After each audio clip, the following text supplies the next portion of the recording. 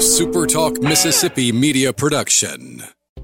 Are you a business owner looking for help with HR benefits and payroll? MWG Employer Services offers a wide range of services and can create a custom plan that fits your needs and budget. I was so overwhelmed with HR stuff. MWG Employer Services took all the stress out of it and even set up my payroll. I couldn't be happier. MWG Employer Services is here to help you succeed. Call us today at 601-206-7966 or go to MWGEmployerServices.com. You're listening to Sports Talk Mississippi On Demand, presented by Pearl River Resort. Escape to Choctaw, Mississippi and enjoy world-class gaming, the Dancing Rabbit Golf Club, and Geyser Falls Water Park. Escape to Pearl River Resort. To the junction, in the Grove, and to the top. This is Sports Talk Mississippi. On your radio and in the game, right here on Super Talk Mississippi.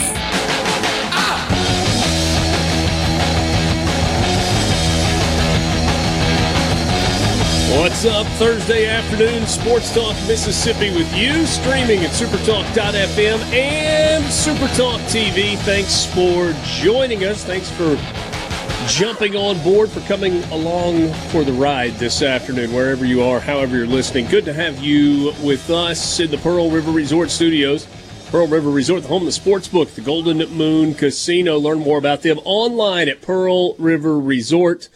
Alongside Brian Haydad and Michael Borky, I'm Richard Cross. We are would love to hear from you this afternoon. C-Spire text line is open at 601-879-4395. Introducing the new Connect and Protect plan from C-Spire. The phone your kids want with easy-to-use parental controls for you. Just $30 a month with AutoPay. Learn more at cspire.com. C-Spire, customer inspired. 3 weeks from tonight,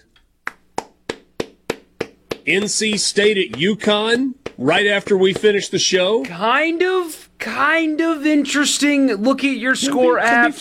It could be. There's potential for a very early upset in that one. Nebraska at Minnesota, 7 o'clock on game. Fox. Should be a pretty awesome environment there in a small stadium, but nice and new in Minneapolis. South Dakota at Missouri, so one SEC team getting underway. Another SEC team getting underway. Florida at Utah, Rice-Eccles Stadium in Salt Lake City. Currently, the Utes are a 7.5-point favorite. Cam Rising's not 100% yet. I'd take Utah all the way. Has Cam Rising ever played a game at 100%? No. None of us are at 100%. Like, I'm not at 100% right now. He's going to be 35 going on 90. I mean, he's going to be limping around, hanging out with his buddies like at a bar after work. He's got old man strength. He'll be fine. North Carolina A&T at UAB. ESPN Plus, 7 o'clock kick. Hey, you know, I have ESPN Plus thanks to having Hulu. I will put that game on just to hear it. I will. I'll do it. Just to hear the dulcet tones. That. Yeah, I will do it. Trent Dilfer debut in that game. See, but at least you have something interesting there. You know, Dilfer's interesting. So Speaking I actually think, I'm sorry, hey, Dad, forgive me for interrupting. You'll like this. Go ahead. I don't know if I've told you or not. Okay. I think I've got a doubleheader opening weekend. I've got that Thursday night game with Arkansas or NCAA and T at UAB, and then on Saturday, Akron at Temple. So I'm going to let Joe know you're coming, and I want a goodie bag of some Akron gear coming back my way. Okay. We'll make that happen. I will do my best. That is cool, though. I mean, you get Dilfer in his first game, and, you know, he made some waves this offseason with some comments, and he didn't say anything bad. It wasn't like that, but he made news, and he's interesting. And then you get Joe Moorhead. It could have been worse. Somebody you've met. Yeah, that's cool. So I was looking at this the release from ESPN yesterday with all the announcers and all the teams on it. Mm-hmm. And just looking at the way they've got everything done, there's an outside chance that Dan Mullen calls the Egg Bowl this year. Is he on the Thursday night game with Matt Berry? I don't know if he's on. He's with Matt Berry and Harry Lyles. Yeah. I really. Oh, that could be classic. I just don't know if. I mean, seriously though, could you put Dan Mullen on a call for an Egg Bowl? Yeah, sure. You could. Why not? Yeah, I mean, there have been other announcers who have had. I mean, Cole Kublik calls Auburn games. Yeah, but there's more to Dan Mullen than just being the coach at Mississippi State. There was also other stuff that happened. I don't know what you're talking about. What are you talking about? He's not like Cole Kublik, who played for Auburn when I wasn't alive. This is still in recent history. You were alive in 1999. Oh, he's that? Oh, I thought he was older than that. Yeah, okay. Yeah. I just don't remember. No. I thought he was older. Like 99 and 2000. Okay. Come on, man. Well, look, you guys know that I love doing college football games. I love being on television. It's really cool. But if I need an ego check on the ESPN press release on their website, which is like the media zone, press room, whatever, they've got this collage of pictures for their veteran voices and impressive newcomers highlight ESPN's industry-leading college football coverage. What a terrible headline. Jeez. It's like everybody that's involved with college football. No Richard Cross in that picture. Not yet. So I interviewed Tom Hart yesterday. And he had just tweeted that picture, right? Mm-hmm. Or that link. And I was like, Tom, before we start, I have a question. Because I was worried about you. I was like, is he just not on there because he's doing ESPN Plus games and they don't have all the online people on here? Or did he not get games? He's like, oh, it's got to be they just don't have all the online. Because this isn't everybody that calls games. So I was like, okay. I was worried about you. I appreciate that. It's very kind of you. Very kind of you. By the way, that interview has been blowing up all day because people did not like Tom Hart's answers about Mississippi State. Yeah, what? Called them a bottom-tier team in the SEC, and for them to move up, somebody else needs to be down? Yeah. Said that State could have a successful season and a losing record. I was just like, ooh, I've been to 13 straight bowls, man. What are we talking about? Tom, that's hot because Tom brought some heat. I mean, I've kind of agree. A couple of times thrown cold water on that they're going to win 10 games thing, but a losing record would absolutely not successful. That'd be a year one failure. In fairness, though, what is the number one goal of your podcast? Number one goal. Clicks. You want people to listen to your podcast. If Tom Hart had come on and had said, yeah, I mean, I think Mississippi State's a 7-5 team that probably finishes fourth in the West. People are like, oh, okay, that's nice. Nobody's going to listen to that. But for the, can you believe what Tom Hart said about Mississippi State? That thread just kept throwing on. It kept growing on the message board. I was like, I hope they're all listening. I hope every one of I hope they listen twice. Yes. Jeff in the Delta on the C Spire text line says, it would be so satisfying as Rebel fan to hear Mullen actually say Ole Miss instead of T-Sun. I bet he will throw up in his mouth saying it. Oh, I bet he throws a Mississippi in there or something. I don't know. He might go full Cheryl on you. Here's the thing, though. So you can do it once and be funny. Like you can make a joke about that on the broadcast. But your question a second ago, can Dan Mullen work an Egg Bowl? Absolutely. If he's willing to be professional. If he's not trying to make a joke out of the broadcast. I'm sure he would be. But, to keep his job, I'm sure. You would think so. And I feel like he'd be good at... So, call me crazy. When I saw that he's doing games, I'm sure he's going to be good at that too. I mean, the difference in what a guy like him knows versus what we know is so staggering. I will probably learn things watching Dan Mullen call games. Everybody hates on Tony Romo. I learn about football when Tony Romo is calling games. So he'll be great there. I want to see him like on game day. I think he might be really good in that setting, in the analyst setting as opposed to in the booth. I kind of think that there needs to be a little bit more personality injected into the studio analyst role in college football than there is right now. It's kind of dull across and that's the role he's landscape. been in, right? He's been the studio analyst, and now they're shifting him to games. Yeah. I agree. He would. I think he might work on game day.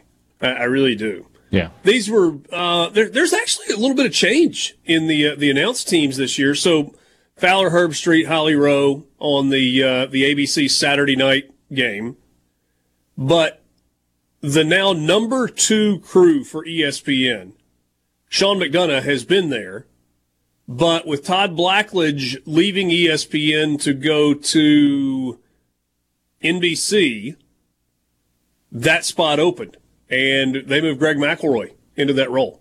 So you're going to have Sean McDonough, Greg McElroy, Molly McGrath. I know you guys have made jokes, we've made jokes, whatever, about Greg McElroy. He does a pretty good job.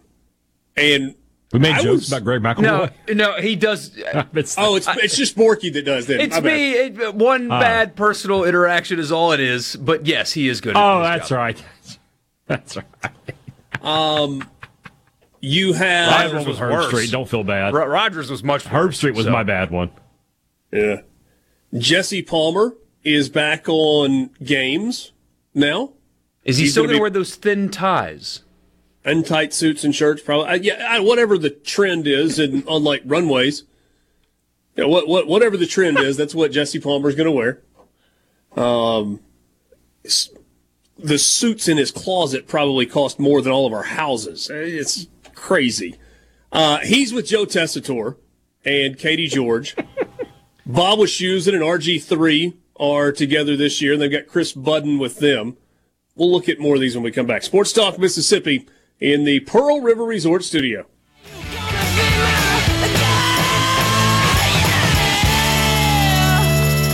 Mississippi. Sports Talk Mississippi. Do you ever get so excited that you just can't wait? Sports Talk Mississippi, covering your Mississippi teams. I've been waiting my whole life for this. Don't touch that dial! Here on Super Talk Mississippi.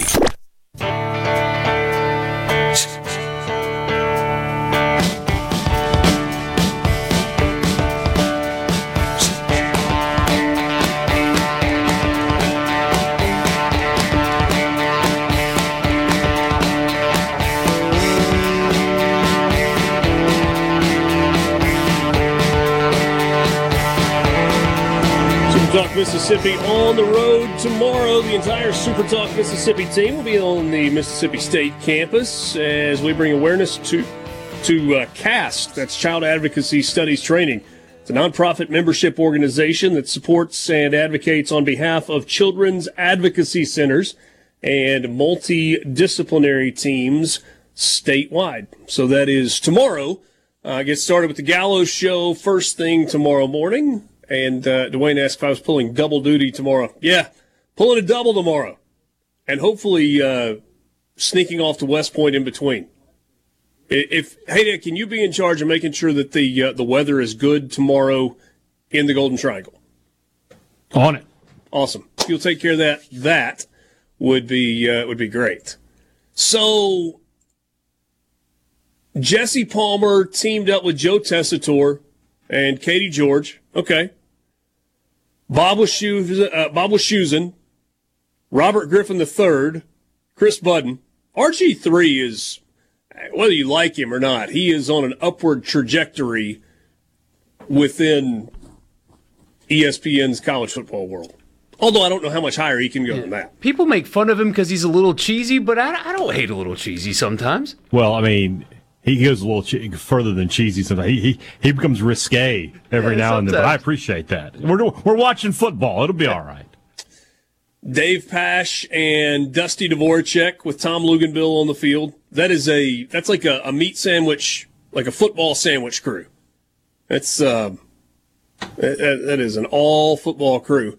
Mark Jones and Louis Riddick with Quint Kesnick on the sideline. God bless Louis Riddick.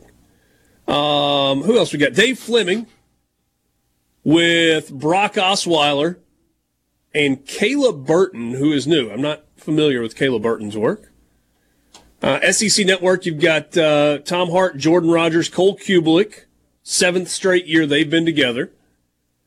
You have Dave Neal with Derek Mason and Taylor Davis this year. And then the other crew is Taylor Zarzer, Matt Stinchcomb, and Alyssa Lang. So those are your SEC Network crews. Is there anybody else? We need to get Coach Mason on the show. We need to get his thoughts on some stuff. Do we? Yeah. Okay. I don't know why it ended the way it ended at Oklahoma State. I am surprised that he has not been quickly snatched up to run somebody's defense. I wonder if he just decided enough is enough. Yeah. It's he might be one of those coaches like NIL and all this portal. Nah, no more. He's like, I worked with basically an NFL head coach in David Shaw at Stanford, and then I ran my own program, and then I saw how ridiculous college football can be in working for Brian Harsin at Auburn in that weird year. And then I went to Mike Gundy in Oklahoma State. You know what? I'm good. Good. I mean, I can see Derek Mason going, if somebody wants to call me and offer me the keys to a car, to a college football program, we'll talk. This whole going back to being an assistant coach with guys that are like college dudes, rah-rah, it may not be for me. I complete speculation. I know nothing there. Or just working with Gundy's so terrible he never wants to do anything football like coaching again. Yeah. Beth Mullins, Kirk Morrison, Stormy Bonantani. Any of these other Stormy Bonantami. It's spelled Bunantony, and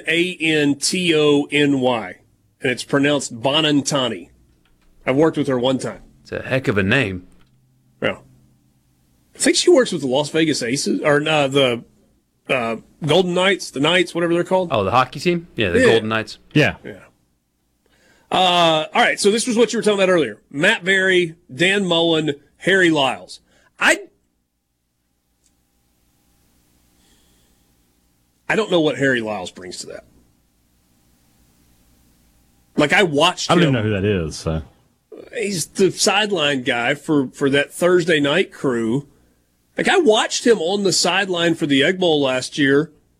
I was like, what exactly would you say it is that you do here? You office spaced him? I mean, I didn't say that. I just kind of thought that. Yeah. Looking to see if any of these others stand out. Not really. Jack Ford, the former legal analyst at NBC on football broadcast now. He's a nice guy. Yeah. Clay Matvick and Aaron Murray together.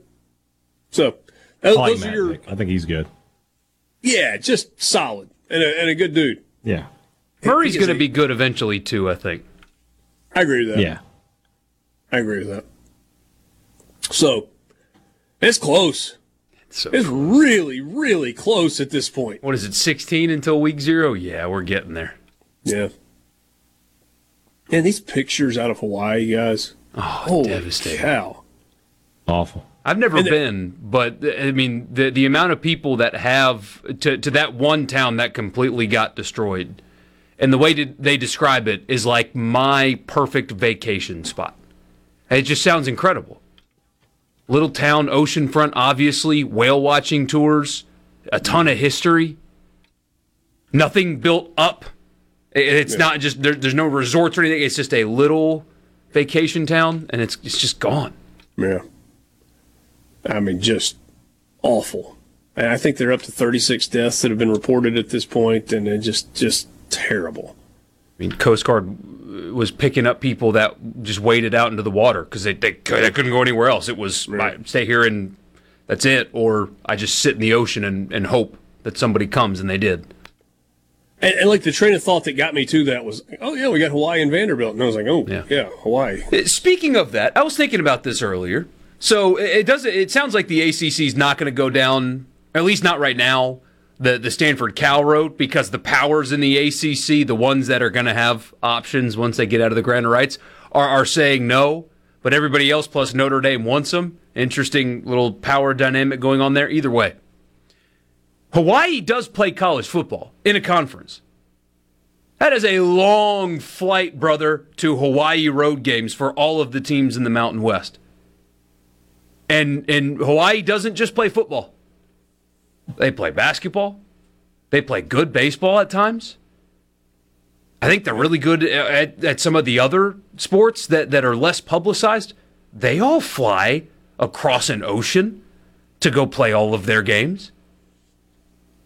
I was thinking about that today. Nobody's brought up... The shortest flight possible for Hawaii to any road trip is what, 5.5 hours? I think so. I think that's L.A., Hawaii, right? Yeah. 5.5, something like that. So you've got Boise.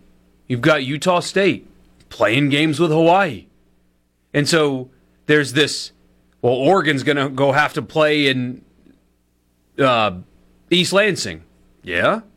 Utah State's got to go play in Honolulu. Honolulu, yeah. Yeah.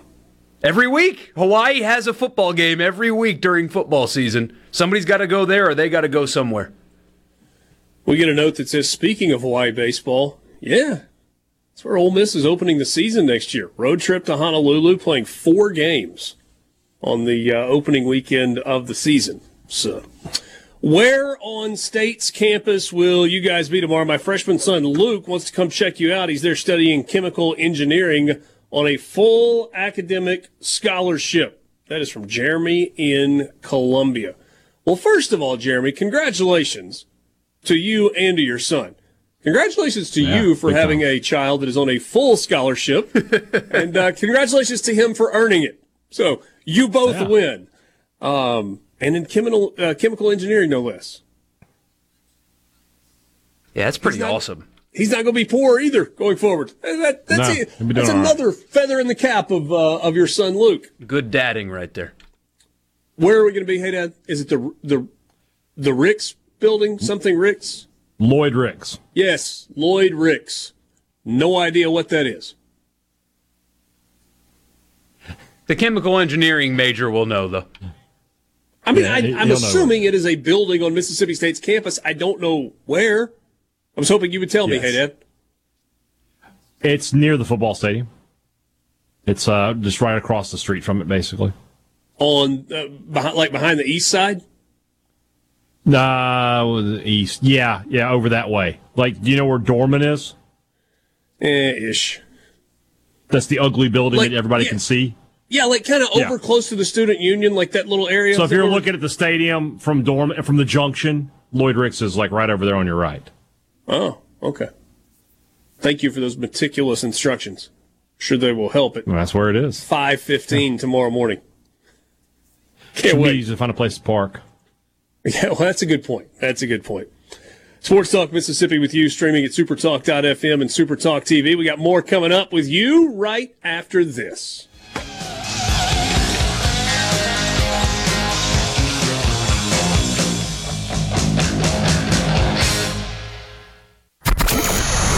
Communication system is a go.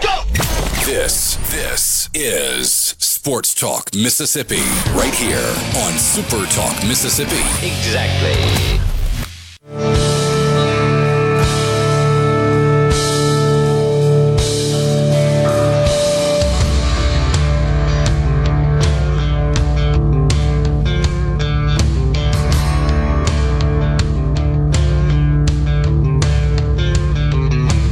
You know, we've all been to the sports book at the Golden Moon, and it's fun to have a little action on a game.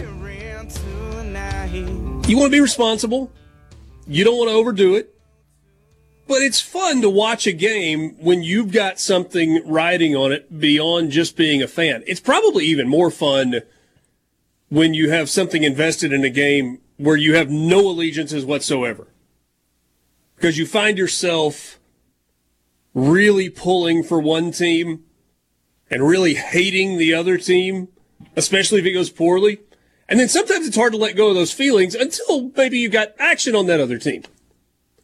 But again, you want to be careful about it, right? I mean, having $20 on a game is, frankly, I don't know.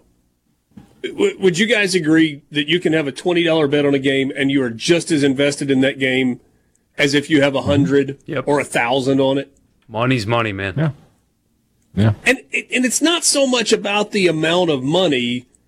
It's just that you want to win. Like, if you're competitive, you have picked something and you want to win, period. But the problem is there's some people that go overboard with that. For a while now, we have known that Billy Walters' book was coming out. It has been teased and teased and teased and teased. Going back to Alan Shipnick's book on Phil Mickelson a year ago, like, he let you know that was coming. Well, it's now really, really close, and we've got excerpts. Billy Walters alleges that over the course of the relationship that he had with Phil Mickelson, that Mickelson wagered over $1 billion. Not won $1 billion, not lost $1 billion, but risked $1 billion. Yes. Why bet billions when we can bet millions? Nailed it.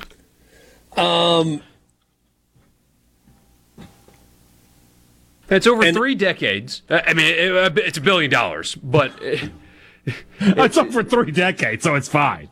Yeah, and this is not some guy. He was risking about $330 million every decade, on average. And this isn't just some guy. I mean, and so that $33 million a year. That's sports wagering. That's also not counting his nights at the blackjack table either. I mean, that's correct. You knew Phil Mickelson. That's not counting what's on the golf course. That too.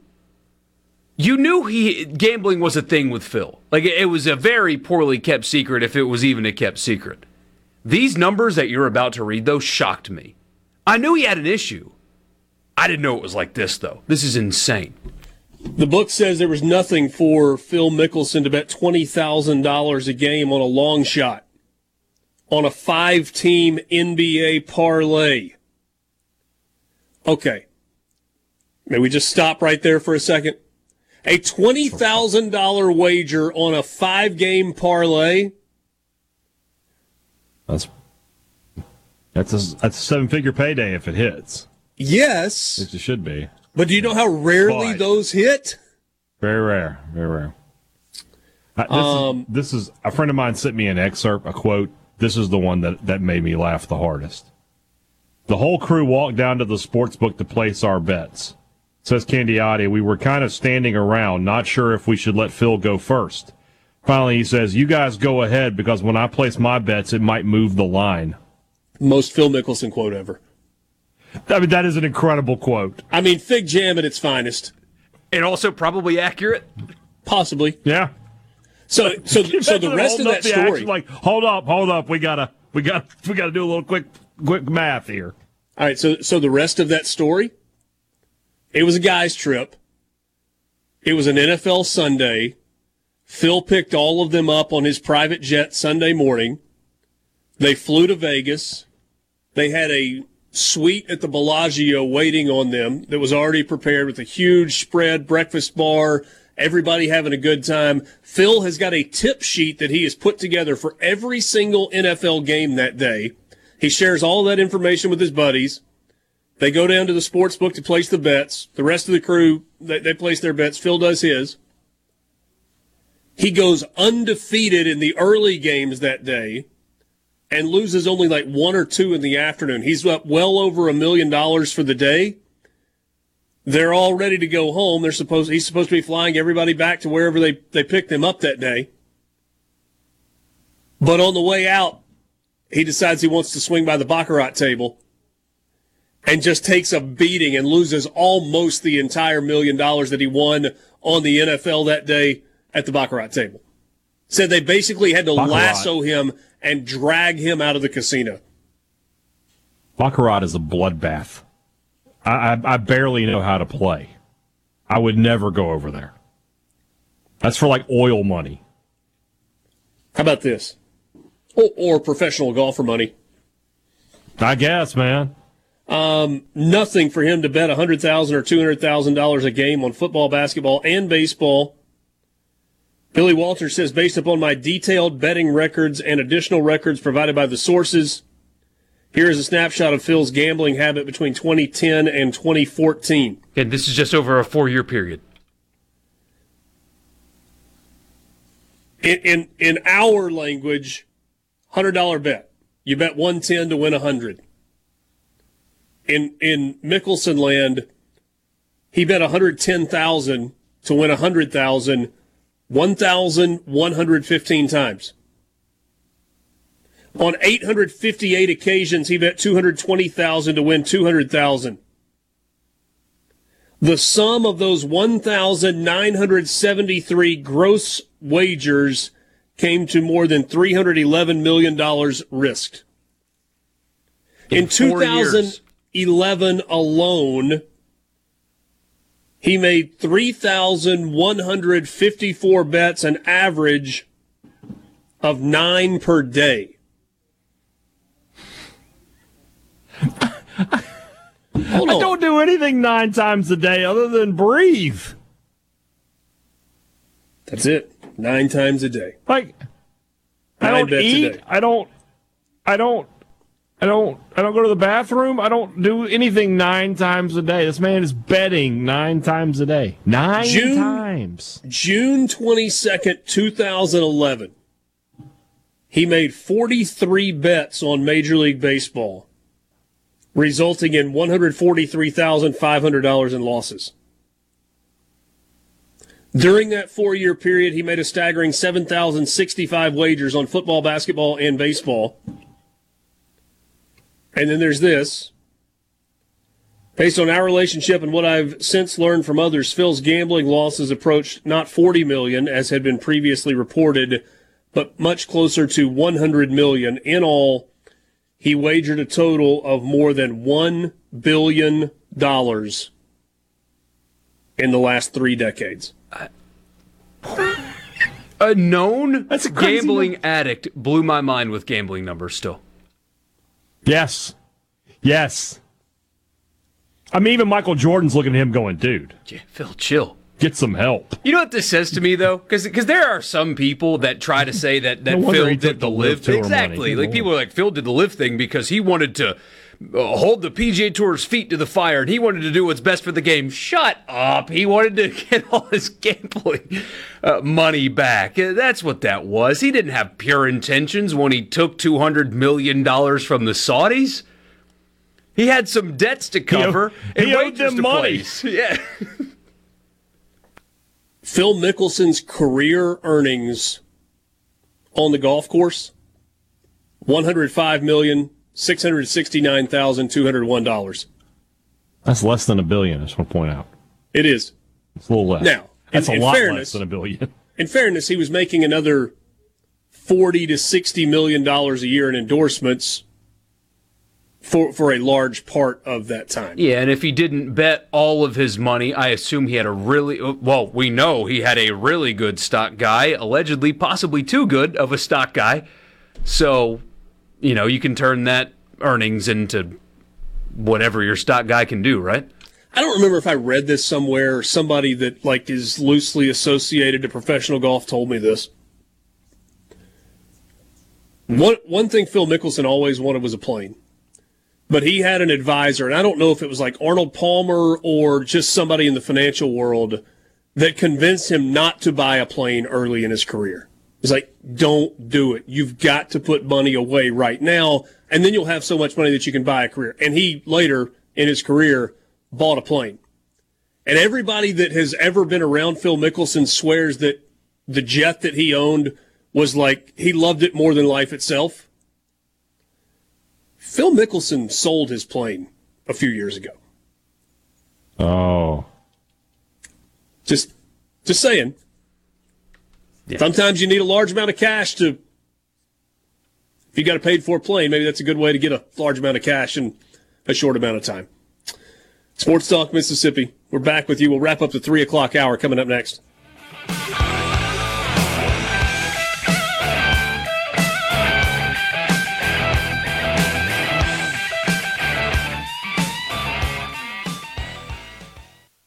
going to do right here is go back.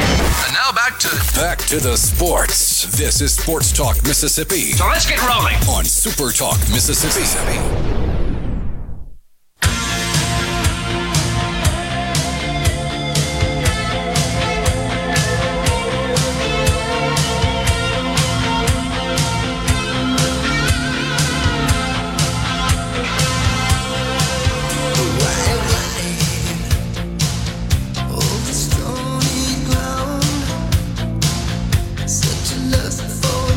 Interesting story at Sportico about Phil Mickelson. This is from, it's back in early June. Recent Golf Week column that was critical of Lefty triggered a series of Twitter replies from Mickelson, including one to a tweet that asked about his gambling addiction. Quote, haven't gambled in years, almost a billionaire now, thanks for asking, close quote. He later clarified that he still gambles on the golf course, but the stakes are capped at $1,000. Which he defines as creating competition. They say they did some back-of-the-envelope calculations and put his net worth at an estimated $875 million. Career earnings from prize money, sponsorships, course design, and appearance fees topped $1 billion after LIV gave him a reported $200 million bonus spread over multiple years. Now, you remember he lost some of his big sponsors, including KPMG, Workday, and Callaway, when he left the PGA Tour, but he got the big paycheck from LIV, said those estimates are all based on gross earnings and are distinct from net worth. Mickelson has been vocal about the dent in his bank account from California taxes and his reckless gambling habits. They point out that golfers also rack up significant expenses in independent contractors who must pay for their own travel, coaching, caddies, training, agent fees, etc. So they say, assuming that taxes and expenses eat up 75% of his annual income, which was about $50 to $60 million a year, Mickelson is left with 25% at the end of each year to buy tangible assets or invest. Turned pro in 1992, he has had a longer time horizon to build his net worth than younger athletes. Since then, the S&P 500 has risen an average of 9.8% annually, including dividends reinvested. Applying that annual investment return to his disposable income results in a net worth of $875 million. That statement, by the way, if any of you have ever known, had the unfortunate pleasure of knowing somebody that's like an alcoholic, that statement right there. I don't gamble anymore, but I gamble. It's like, I don't drink anymore. I'm sober, but I'll have wine with dinner. Well, then you're not. Oh, I don't gamble anymore, but I gamble. Well, then yes, you do. Rationalizing the problem is like Addict 101. I love the Gary McCord story. This was in Alan Shipnuck's book. Said Gary McCord would be in the TV tower on whatever hole he was on at a particular golf tournament. And when Mickelson would get to the green, depending on the situation, McCord would look at Bones, Jim Mackay, Phil's caddy for all those years, and he would give him a finger signal. It was like a 15-foot putt for par. He might flash 3 fingers, as in the odds are 3-1. He said if it was, say, a 60-foot putt, he'd flash 2 fingers, which indicated 2-1 on a 2-putt. And the question was, well, how did that work? And McCord says that he lost track of how many times he wadded up a $20 bill and dropped it out of the tower booth as Mickelson was walking by off the green. Oh, me. I can't wait to read the book. Can't wait. I read Alan Shipnuck's book last year. It was incredibly interesting. Can't wait to read the Billy Walters story. And there's a lot more in there than just Phil Mickelson. Phil's just a headline grabber in all of this. So it is, I think it's the 15th when it is available. Is that right? The title of the book is Gambler, Secrets from a Life at Risk. So Billy Walters himself, it's available August 22nd. So you got 12 days. But they've released excerpts of it for people to review and build hype for it and all those things. It says the wild and highly anticipated autobiography of Billy Walters, quote, the greatest and most controversial sports gambler ever. So I think there are 2 chapters that are dedicated to Phil Mickelson, and the rest of it is about Billy Walters, who was a scratch golfer, like a pool table hustler, prodigious sports gambler, like he's in a lot of ways kind of like Phil Mickelson. I mean, you could be at a family picnic and see the ants trying to get to the apple on the table, and he would bet you $100 on which ant made it first, like that kind of deal. So, interesting stuff. C-Spire text line 601-879-4395. Dwayne and Brandon, does Phil still have a wife? I wouldn't with that problem. Yeah, he and Amy are still together. Jeremy says also explains why Phil was so quick to sell out to the LIV Golf Tour. It's part of the reason. Explains a lot.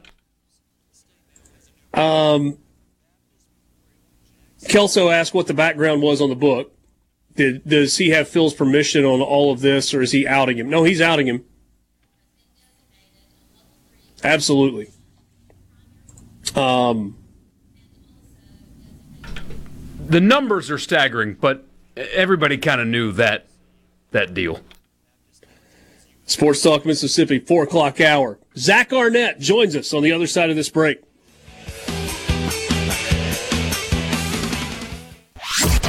If it's sports in Mississippi, you'll hear about it here.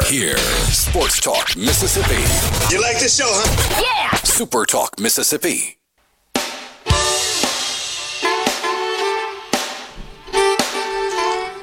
Back with you, 4 o'clock hour, Sports Talk Mississippi in the Pearl River Resort studio. Time for us to go to the Farm Bureau guest line. Check out favorites.com and go with the home team, Mississippi Farm Bureau. When we last visited with Zach Arnett, it was at SEC Media Days, and that was talking season. We've made it to practice season, and soon we'll have the season, and that's what we're all looking forward to.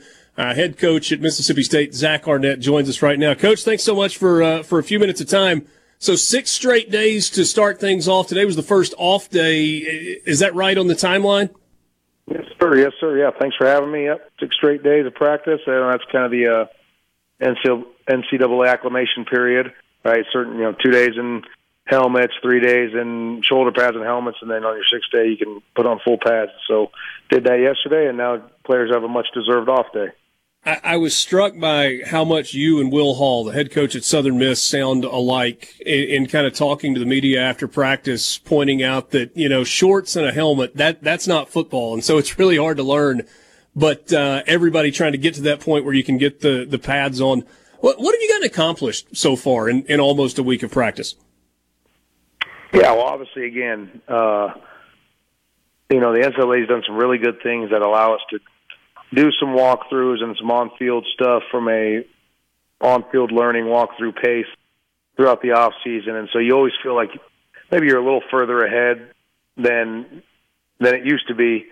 Most of the guys come into training camp with a pretty good grasp of what the day one install is going to be. They've gone through it once or twice in off-season walkthroughs, but it's day one stuff, right? So you're going back through all your day one installs from the base assignment, alignment, what your keys are, where your eyes are supposed to be, everyday fundamentals. You start from ground zero, and then obviously you're working guys into shape because once you start putting on that football equipment, right, it's just a different kind of conditioning level than you get in the summer. And so that's kind of first 6 days, and you progress to hitting and playing football. And so we're far from a finished product. We need every practice we got remaining before the first game, but you're seeing development every day, which is obviously what you want to see as a coach. Yeah, camp is so different than, as you alluded to a second ago, it used to be. I mean, the days of like legitimate two-a-days are completely gone. We don't have that anymore. I'm curious, thinking back to your time as a player, your time as an assistant coach, how much of what you remember from camp as a player has kind of informed the way you've built camp now that you're in charge of the entire schedule? This is how we're going to do it. This is what we're going to try to get accomplished. Have you tried to kind of think back to what worked when you were a player? I don't know particularly that. I'm not the oldest guy in the world here, so the training camps I was a part of were not drastically different than they are now today. I think I can remember having two-a-days, but they were not every single day. I think maybe at that time you could have a two-a-day, but the next day had to be a one-a-day or something like that. And both practices couldn't be in full pads, things like that. So I don't think it hadn't drastically changed. I think in general, players are staying in shape year-round much better than probably ever before, right, because of the strength and conditioning programs, all the resources invested in their year-round development. And so I think when you get to training camp, it's less about getting guys into football shape and prepared for the physical grind of the season as it is, really getting into the scheme, right? All the things you can do, because for the most part, your guys are pretty in shape when they come in to report for camp. Coach, you've met with the media 3 times since camp has begun. I was there for 2 of them, and then yesterday I listened to your audio when we played it live on Thunder and Lightning. Nobody has asked you a question about Will Rogers yet, not one time. So I'm going to do it right here. What are you seeing from Will Rogers thus far in camp, and do you like the way he's acclimated to what y'all are doing offensively? Yeah, Will's doing good. He's in control of the offense, right? Obviously going against the same defense every day, so then you can almost start to game plan the looks you're going against. So he's checking plays from one direction to the other. If he sees a certain defensive look, getting out of certain runs into a screen or a play action pass that can expose the weakness of the defense over the top, or screen if they're blitzing. Audible routes if the coverage, the alignment of a DB, gives an easier access throw to something else. And so he's showing good mastery and kind of control of the offense, what we're trying to accomplish. And, obviously he's got the production to prove it. He knows how to throw the football. He's pretty accurate with it. All the stats would say just that. And so we're really excited with what he's doing. We've talked to a couple of your offensive linemen. We talked to Cam Jones and Cole Smith specifically, and they are both, to say that they're enthused about run blocking would probably be a little bit of an understatement. They're very excited about just getting out there, putting their hand in the ground, firing out, and being able to push guys where they want them to go. Do you sense that energy from the offensive line at practice? Are they enjoying this change to a little bit more of a run-based offense? I don't know if it's. I'm not going to speak specifically to that. I noticed that energy is up in practice on either side of the ball when plays are being made, right? If the offense is moving the ball with explosive plays, whether it be throwing it or running it, that gets the energy up on everyone in offense. And when the defense is playing good defense and flying around, that gets the energy up on defense. And so, you're going back to that offensive line portion. If there is something that the defense, a weakness that we can expose, right? If you got a quarterback and really talented receivers and they can create plays in the pass game, so it forces defense to play more coverage, and that opens up lighter boxes with seams in there to create explosive run plays, well, then that's what we want to do. And vice versa. If we can run the ball well, efficiently, and it forces lower hats in the box and more bodies to stop the run, then that should play to our favor in creating explosive plays in the pass game between Will and his connection with our receiver group. Right? That's what we're trying to accomplish. And anytime we're doing any of those, that seems to be really good at getting the energy up and excitement up through all the offensive players. Visiting with Zach Arnett, head football coach at Mississippi State. 6 days into camp. Today was the first off day, and kind enough to spend a few minutes with us this afternoon.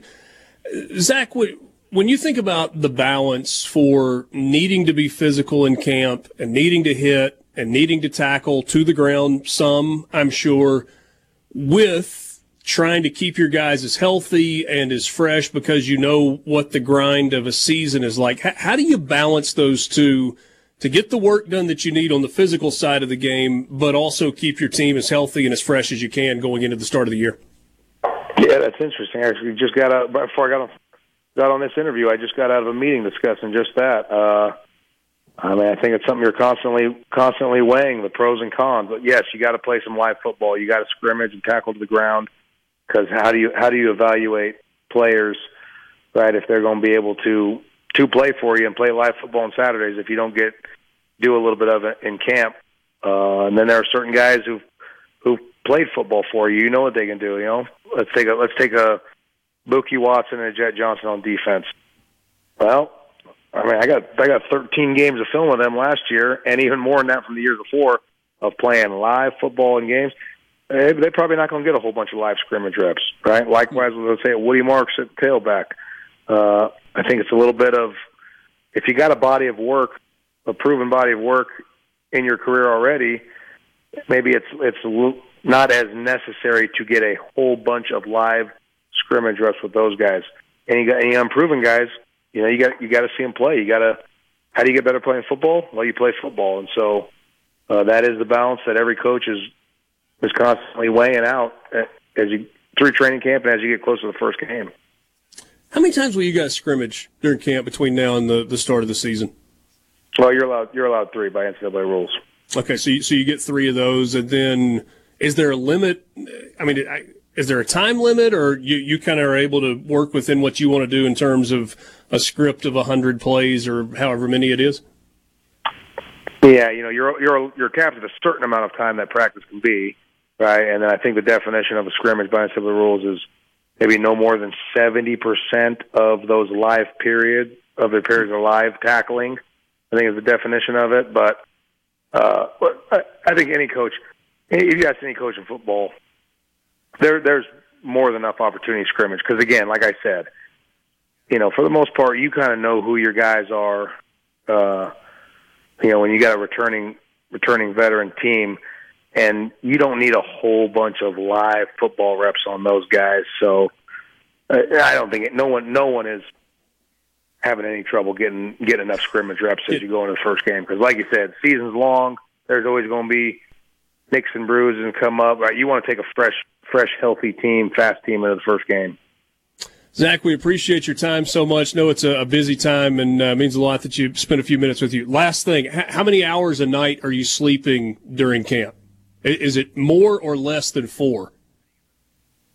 Oh, I get a little more than that, yeah. Okay. I wish I was one of those guys who could operate on just 4, but I would say I'm probably pulling into the house sometime, you know, between 11 and 12, and then getting out of the house around 6. So, yeah, I'm getting probably good 6 a night. That's plenty right now. Good for you. Thanks so much for your time. We'll talk to you soon. Yeah, thank you very much. Hail State. Zach Arnett, head football coach at Mississippi State, on the Farm Bureau guest line. Back to Sports Talk Mississippi. It doesn't get any better than this. On Super Talk Mississippi.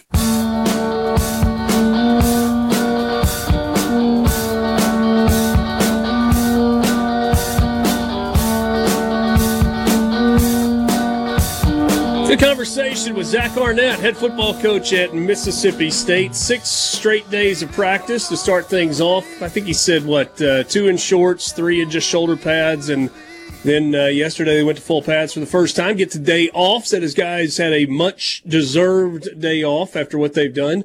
He did not take the bait from Brian Haydad on, committing fully to this being a run-based offense with offensive line firing off the ball. I'm not really going to speak to that. But, yes, our guys are energized and excited. He needs to get onto his social media team then, because I saw a video yesterday of a snap under center into play action. If you're going to try to tell people the offense isn't changing, then you shouldn't have your social media team showing videos of under center play action passes. You got to get them to hide that stuff, man. I think we're talking to Barbay next week. I want to get an idea from, because the interview with Tom Hart is another example of that, where people talk about being under center and all. And I just want to ask him, how many snaps per game do you never mind goal line, do you expect to be under center? Because I'm gonna bet if State runs 70 plays, less than 10 of them will be under center. I mean, his offense is shotgun based. There's a lot of pistol. I mean, I understand that there are going to be some plays under center, but I think people are making that out as too big a thing.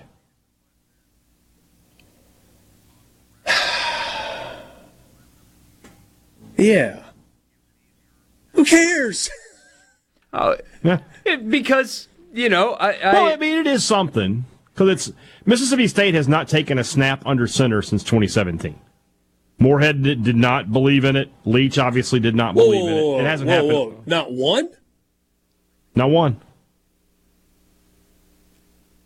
Really? Yeah. Not on a quarterback sneak, a goal line from the 6-inch line, a fourth and the length of a football. Fourth and this far was out of the gun every time. Not a one. Not one. I don't know where you have to go back to find. I mean, maybe in the bowl game there was a goal, in 2017. Keaton was the quarterback for that one. I don't know, but Moorhead was famous for a second about talking about how he never wanted to play under center, didn't practice it even, and Leach is the same way. So if they only take 5 snaps under center, it's not a big deal, but it's also 5 snaps more than they took the previous season. So, yeah, I get it. Some situational stuff that they'll do along the way. So, anything stand out to you? Pretty straightforward there. I mean, not like a bunch of surprises, but always nice to get kind of a camp update. And you would expect Coach that you would Hall say he's both pleased. just very, very straightforward, very, very football guy in the good way, and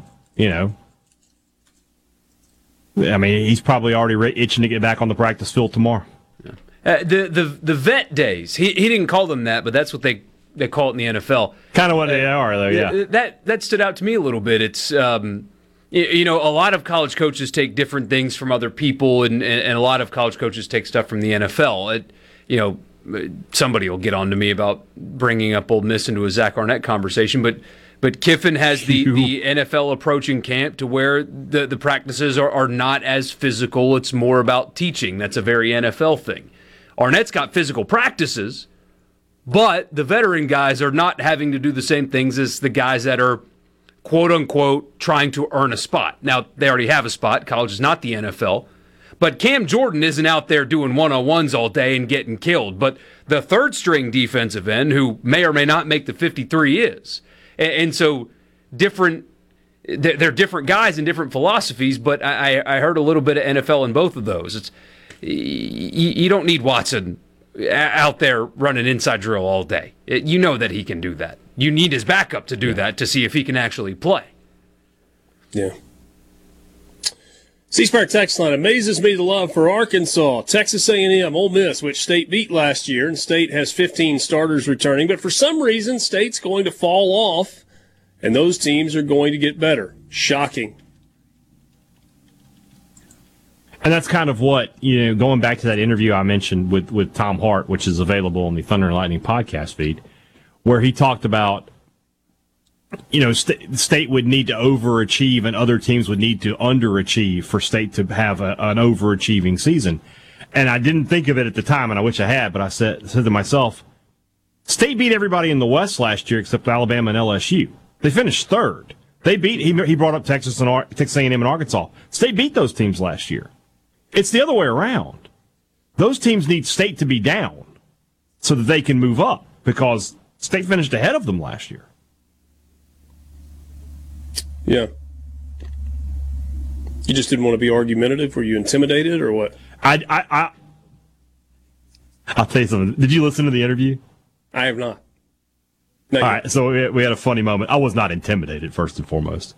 But I asked him, the question was basically like, when we think about the SEC schedule and these big games like LSU, Alabama, and Georgia, Tennessee, and I said, we've been talking a lot about South Carolina versus Mississippi State, and that's a big game for both of those teams. That's a game that I could see you calling, Tom, in a few weeks. And he was like, wait a minute. You just said that these are the big games, but now you're saying I'm going to be calling this other game that doesn't matter. And I paused for a second. I said, Richard wrote that question.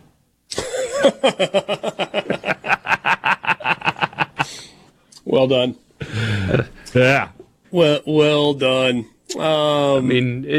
it's not like the SEC Network night game is exactly high on the pecking order. I know, but he did make a good point. He was like, so I'm not calling big games. I was like, hey, you got a point. Sometimes you don't. Yeah, sometimes you don't. Well, I mean, his first week 1, he's doing Alabama, Middle Tennessee State. That's not a big game. Oh, heck yeah. Just not. I said, Tom, you'll have plenty of time for local color with that one.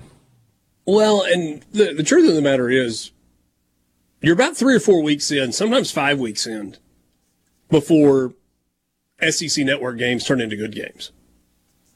Because the truth is, it's not until those weeks where basically every game involving a league team is a league game that you get Florida at Kentucky, that you get Mississippi State, South Carolina, or Ole Miss, Arkansas, or whatever. Fill in the blank for what those is. And that's a great time slot, but it's about, 5th on the pecking order? 4th or 5th? Yeah. So, some of those games they've had have been so good, though. They have had good ones. I mean, think about it. That Ole Miss Tennessee game, they were in Lexington back-to-back nights. What was it, 2 years ago when Kroger Field was completely sold out?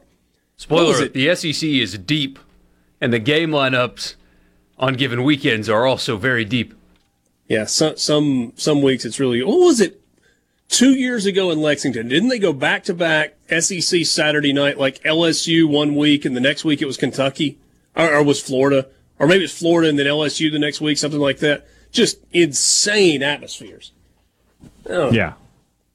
How about this? I picked a Saturday, September 30th, right? This is the SEC on September 30th. Florida at Kentucky, Georgia at Auburn, Missouri, Vanderbilt, whatever. South Carolina at Tennessee, Alabama at Mississippi State, Arkansas A&M, LSU at Ole Miss. I just picked a Saturday and just went down, and yeah. Reading between the lines here. Well, no, I'm not. These are projected. So that crew will have back-to-back weekends in Mississippi in September. They're doing Arizona, Mississippi State on week 2, and then they'll turn around and do Ole Miss, Georgia Tech week 3. So there you go. I want that week you just said. I don't know how I would want to. I would think State, Alabama, 11 a.m., and then I want Ole Miss, LSU that night, and then Richard, get me a ticket. I'll come watch the game with you. Oh, that'd be cool. What week is that? 30th? September 30th, week 5. Have you already got an ESPN assignment for that? I mean, I'll be somewhere. I don't know. Maybe I'll have like an 11 a.m. game in Birmingham or something like that. And then make it back. If this happens, I'll watch the game with you. We can get some content out of that, but I would just love to see Ole Miss LSU too. So, all right, what's it? So I was just quickly looking at the. Probably not. Can get Memphis that weekend, maybe. Boise State, Memphis. That'll be on Real TV. As my father-in-law still likes to say from time to time. Don't sell yourself so short. No. It's not. I mean, so the American Conference slate that week is there's a Thursday night game on ESPN. UAB at Tulane, Charlotte at SMU, East Carolina at Rice, Boise State at Memphis, Abilene Christian at North Texas. Well, I'll just take your ticket then and sit with whoever. If we could get Charlotte at SMU for an 11 a.m. kickoff, I could be back in Oxford for a night game. That'd be great. That'd be fun. That would be fantastic. Sports Talk Mississippi with you, streaming at SuperTalk.fm and SuperTalk TV. Let's pick up the countdown of 100 teams in 100 days when we come back. Sports Talk Mississippi on Super Talk Mississippi.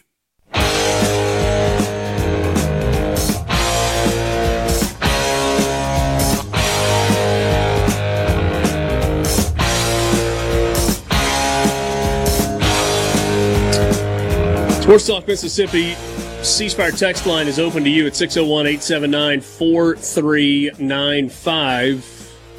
Best of wireless, best of home internet, the best of business IT services. C Spire's got you covered on all of that. Mississippi-based company that has stayed in Mississippi, that is committed to Mississippi, that has invested billions of dollars into infrastructure right here in Mississippi. Learn more about them online at cspire.com. Let's pick up the countdown. 100 teams in 100 days. This day is Ish. bananas. B-A-N-A-N-A. We're getting there. This day is bananas. 100 teams in 100 days. Okay, ready? 3, 2, 1, go! It's the final countdown. Yeah, 100-ish teams in 100 days. Team number 25 on the countdown, the Kansas State Wildcats.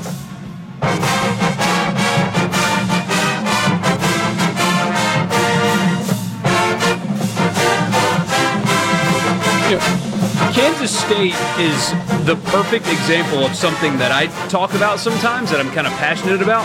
When you're hiring coaches, forget the splash.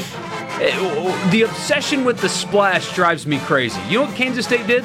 They went and found a guy that's a championship-winning football coach. They got a winner. Not at the Division I level, of course not. But they went and hired a guy that wins and wins and wins and wins some more. Just because his name's not going to get headlines on ESPN doesn't mean he's not a good ball coach. And look at what they have become since they've done that. When you hire somebody, go win football games. Go get a winner. Want to point out, that's not really their fight song. I want to hear the Wabash Cannonball if you're going to play Kansas State's fight song. Well, that might be the actual fight song. That was the actual fight song. That's like Go Vols Go versus Rocky Top. Yeah, it's exactly right. Or down the field? Isn't that what it's called? I thought it's called Go Vols Go. I'm not sure, though.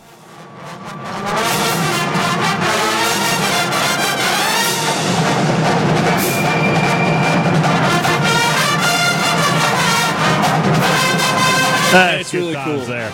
Yeah, it's really cool, and it's cool in the stadium when they do that, or at least it looks cool in the stadium when they do that. But it's the second best version of Wabash Cannonball in the Big 12. Wabash Cannonball is coming to the SEC next year with the show band of the Southwest, the Texas Longhorn Marching Band. I don't know. Yeah. I don't know if it's the band that is that much better, or it's the chaps on the uniform that the dance team wears. I don't know. All I know is at the end of the third quarter, I was standing right in front of the Texas band, and right in front of me was the Texas dance team, and their Bevo's right over there, and they get going on Wabash Cannonball, and I mean, it was a scene, brother. It was a scene. The eyes of Richard were upon them. Those are your words, all not the mine. live long day.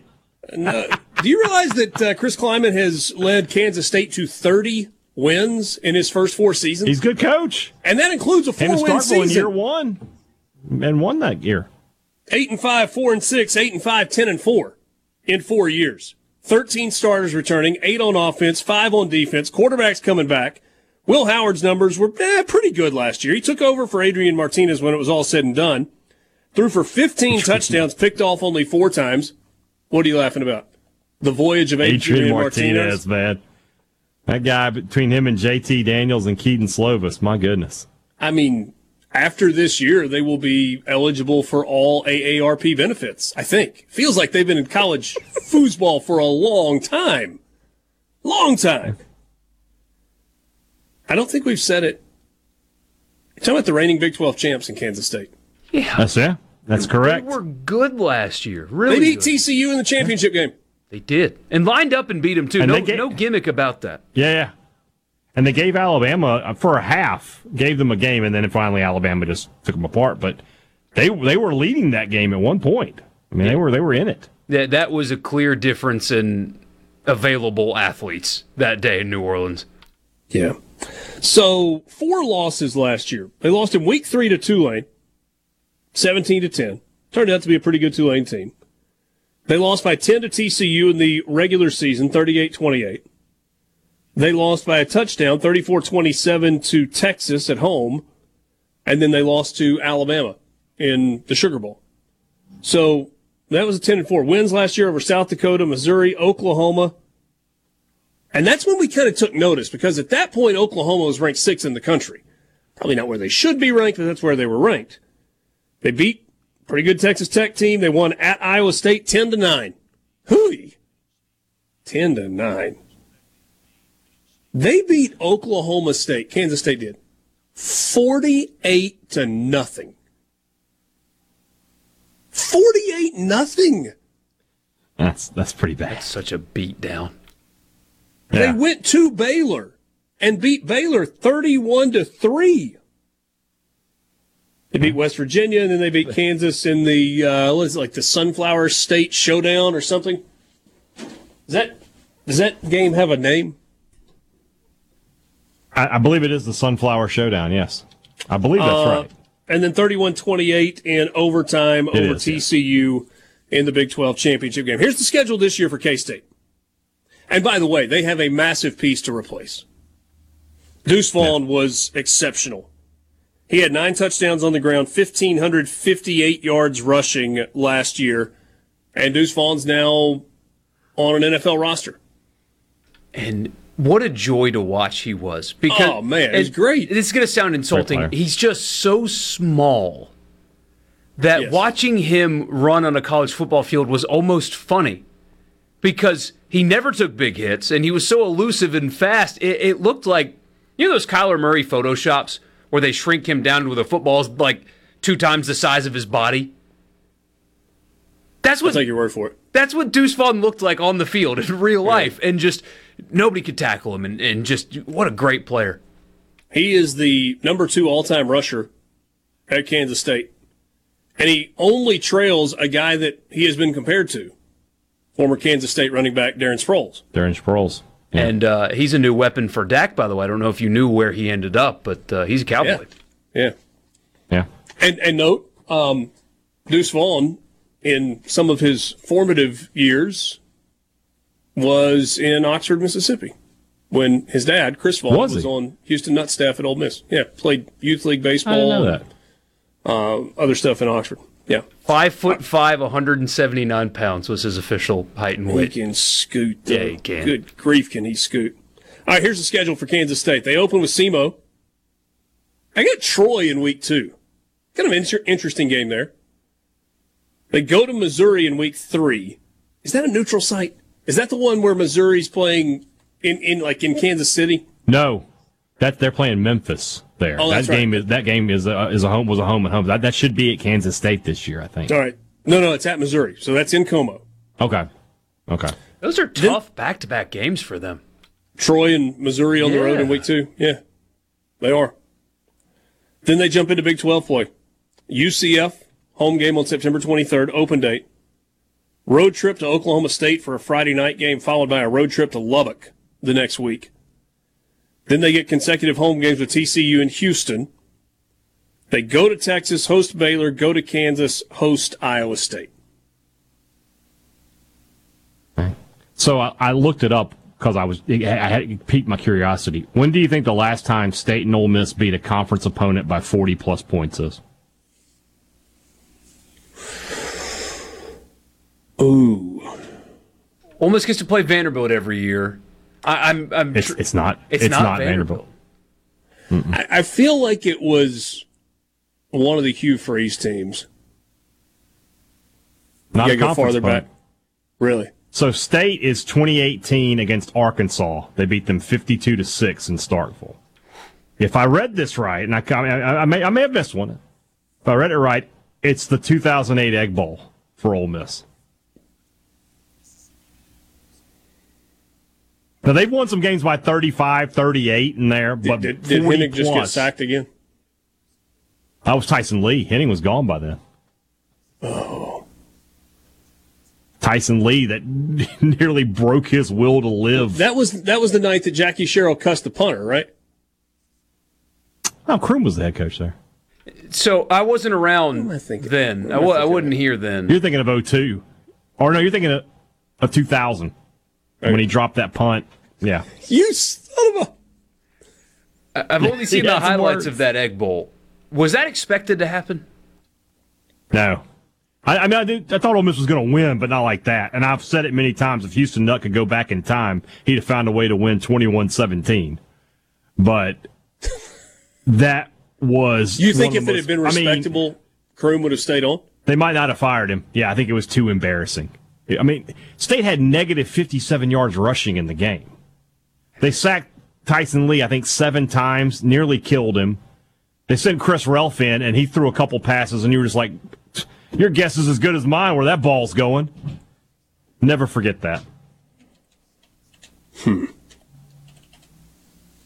By the way, in the 5 o'clock hour, starting out today with the 5 o'clock, the college football fix, we will rank the top 10 Ole Miss and Mississippi State teams combined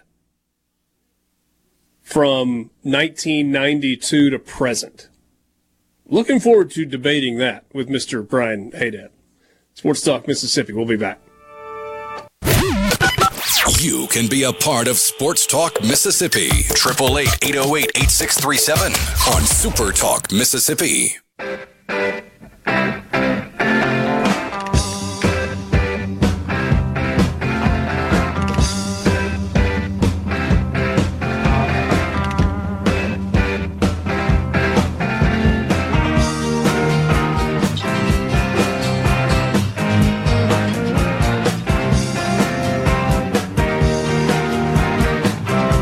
We're back on Sports Talk Mississippi, streaming at SuperTalk.fm and SuperTalk TV. I was reading the game story from that 2008 Egg Bowl. Ooh. That's like a snuff film. I mean, that's just not pleasant.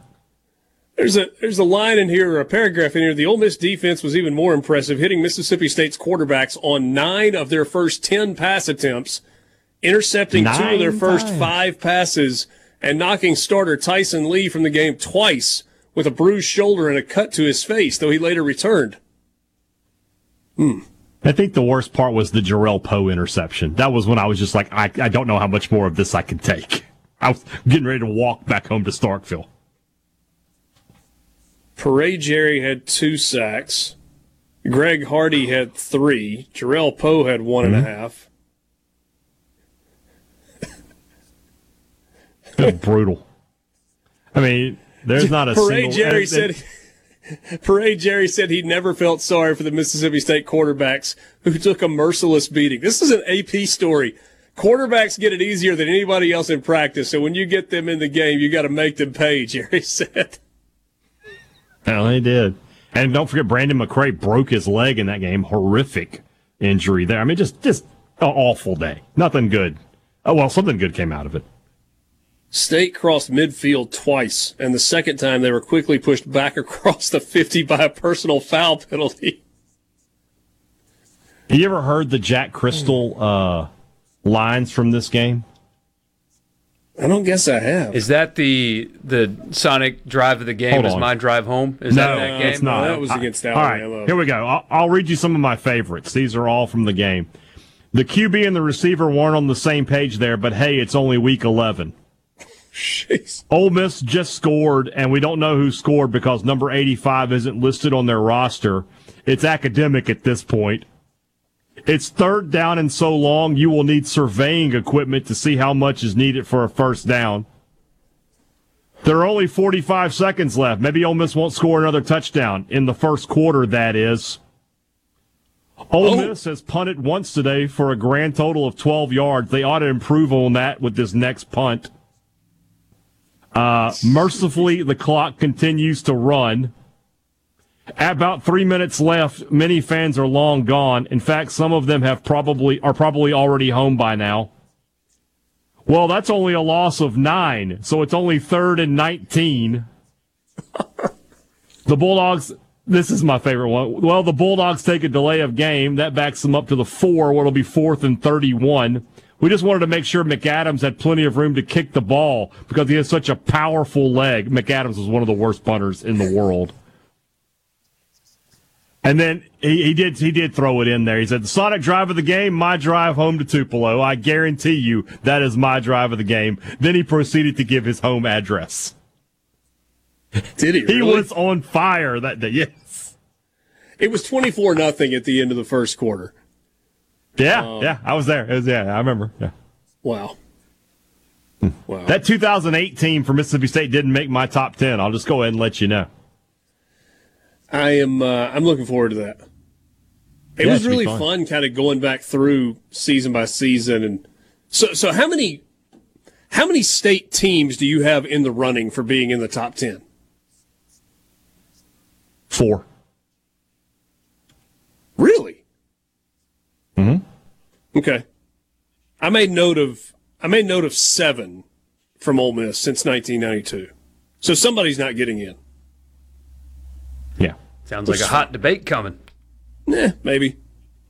I'm interested in this, though, because I hate that I don't have that lifetime experience like you guys do to remember this. I wish I could be a part, but I'm excited to listen to this debate.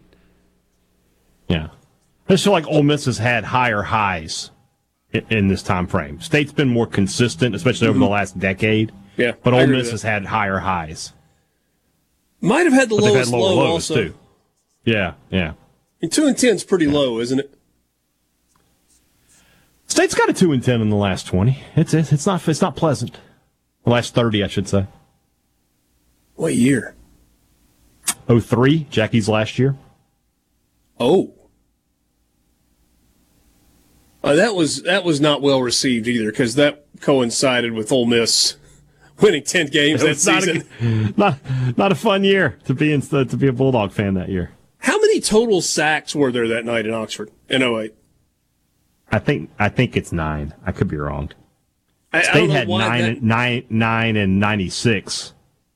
And I don't know if that's still a record or not. Okay.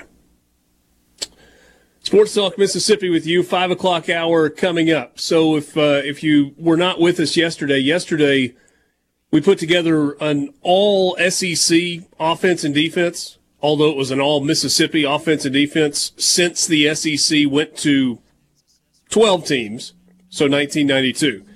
Today we're going to take the 10 best seasons from the last 30 years for Ole Miss and Mississippi State and try and make ourselves a top 10 list.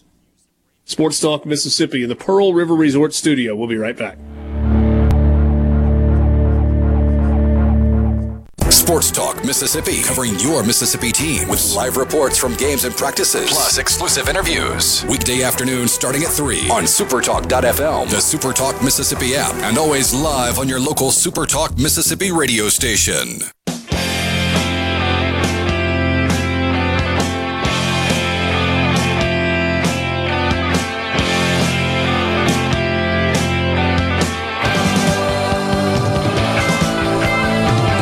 O'clock hour with you at Sports Talk Mississippi on this Thursday. Thanks, as always, for being with us. You can be a part of the conversation on the C Spire text line at 601-879-4395. Protect and connect, or connect and protect.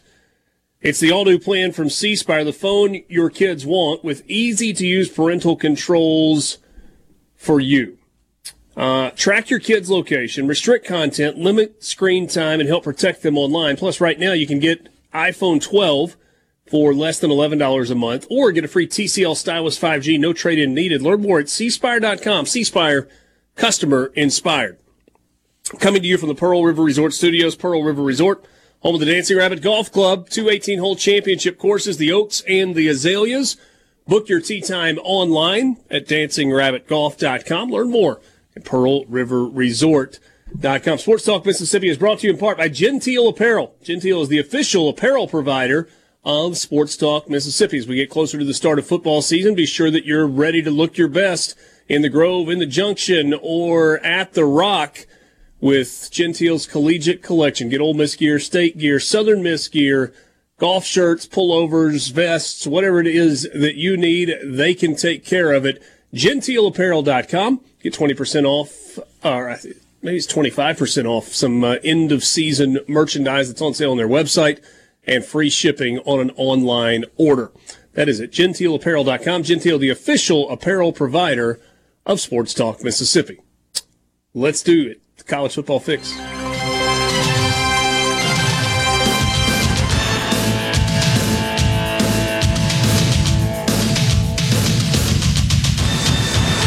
College Football Fix is driven by Ford and your local Mississippi Ford dealers.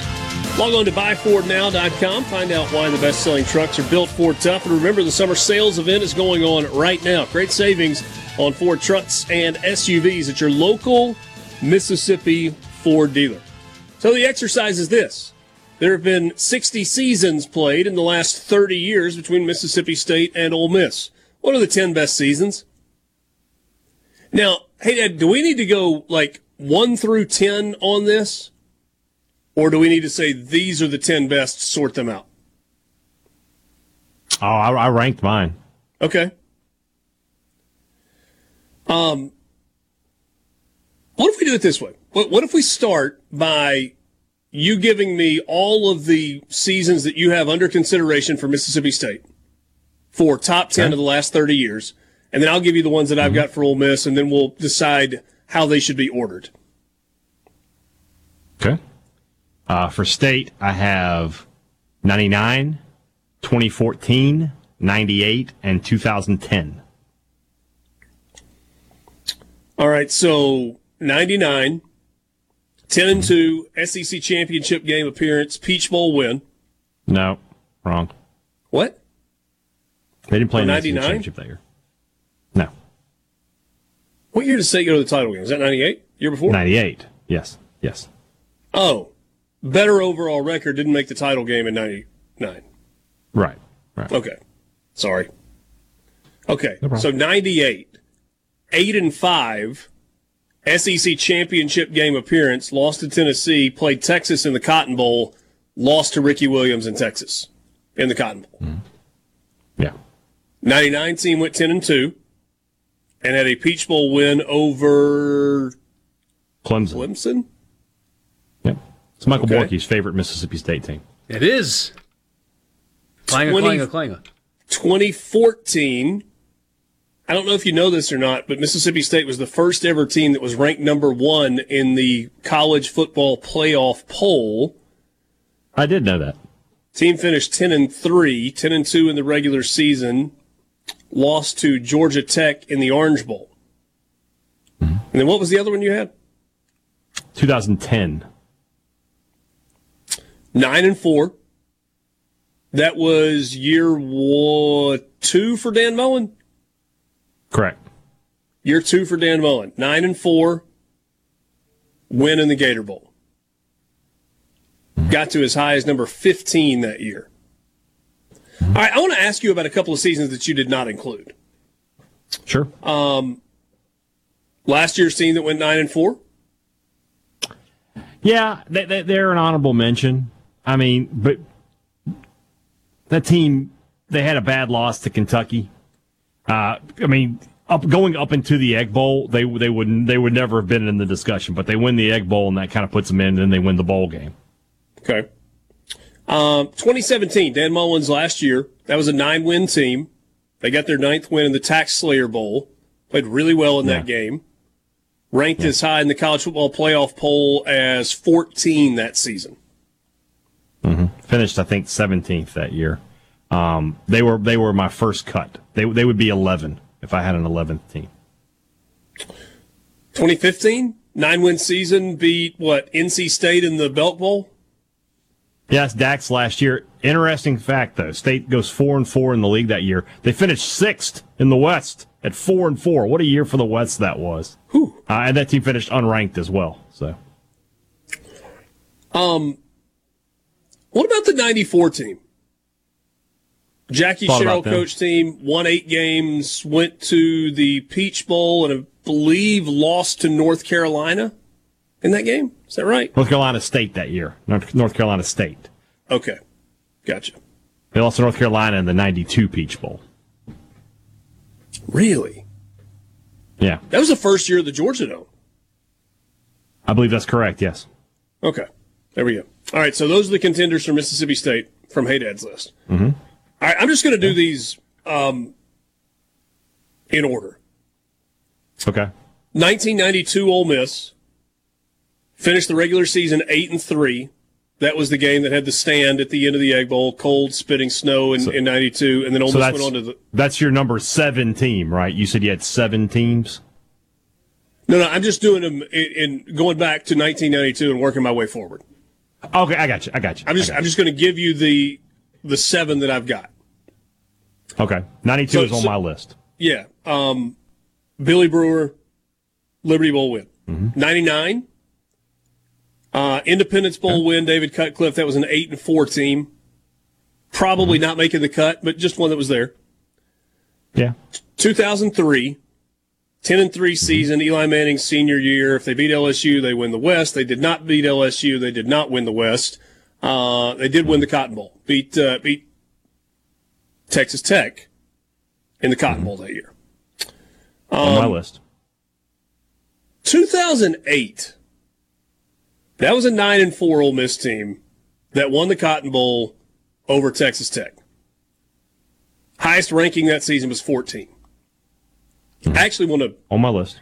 I want to come back and talk about that team. 2014, 9-4, ranked as high as number 3. Beat Mississippi State in the Egg Bowl, but then lost to TCU in the Peach Bowl, and it was not close. No, they're on my list though. 2015, 10-3 team, ranked as high as 3rd in the country in the AP poll. That Hugh Freeze team won the Sugar Bowl. They had a chance to play in the SEC championship game that year, didn't they? I think they had a chance. Can't remember what happened. They beat Alabama. They beat Alabama, Auburn, and LSU, and Mississippi State, and did not go to the SEC championship. That's a true statement. Tough. And then the 2021 team. 2 years ago, 10-3 team. Obviously, it finished on a sour note with the loss in the Sugar Bowl. Right. So I have 6 of those 7 on my list. The 99 team didn't make my list. Yeah. And the 99 team would be my first cut also. Yeah. All right, so you rank them 1 through 10. Mm-hmm. What's your number 1 overall? 2015 Ole Miss. Okay. Winning the Sugar Bowl, 10 wins. What did they finish ranked? I don't know if you said. Had to be top 10. They were ranked as high as 3rd in the as number 3 in the country. They finished 10. They finished number 10 in the AP poll and number 12 in the college football playoff final poll. If I'm correct, 10th would be the highest of any of these teams to have finished. So that's my number 1. Okay. Who's dead? What's number 10? 92 Ole Miss. 9-3. I'd forgotten that team went 9-3. Yeah, I agree with you on the 2015 as being the number 1 overall. Mm-hmm. Number 2 for you is who? Well, why don't we talk about that when we come back from this break? Isn't that a tease there? He's learning. Oh, the turntables. Sports Talk Mississippi with you in the Pearl River Resort Studio. We'll be right back.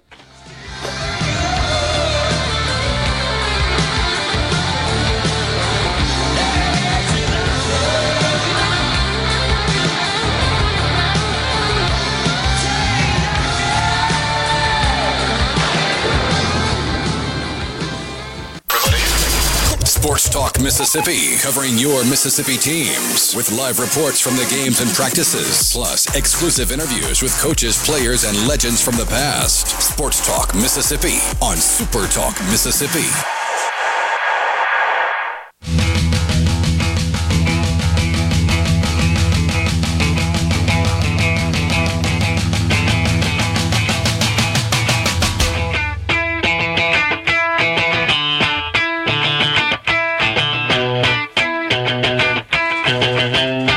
Back with you on Sports Talk Mississippi, streaming at SuperTalk.fm and SuperTalk TV. Thanks for being with us in the Pearl River Resort Studios. If you're looking for a new truck, then Belk Ford is the place to go. They've got a great selection of F-150s.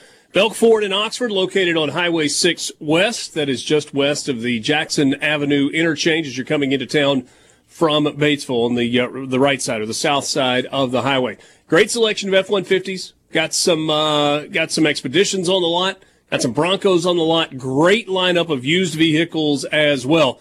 So regardless of where you are in the state of Mississippi, it's worth it to make the trip. Family-owned business. Since 1961, Belk Ford has been a Ford dealership, and they will treat you like family as well. Great service after the sale, a newly renovated and expanded service department to help get you in and out, from routine maintenance to more complicated issues that you may have with your vehicle. You can find them online at belkford.net, but do yourself a favor.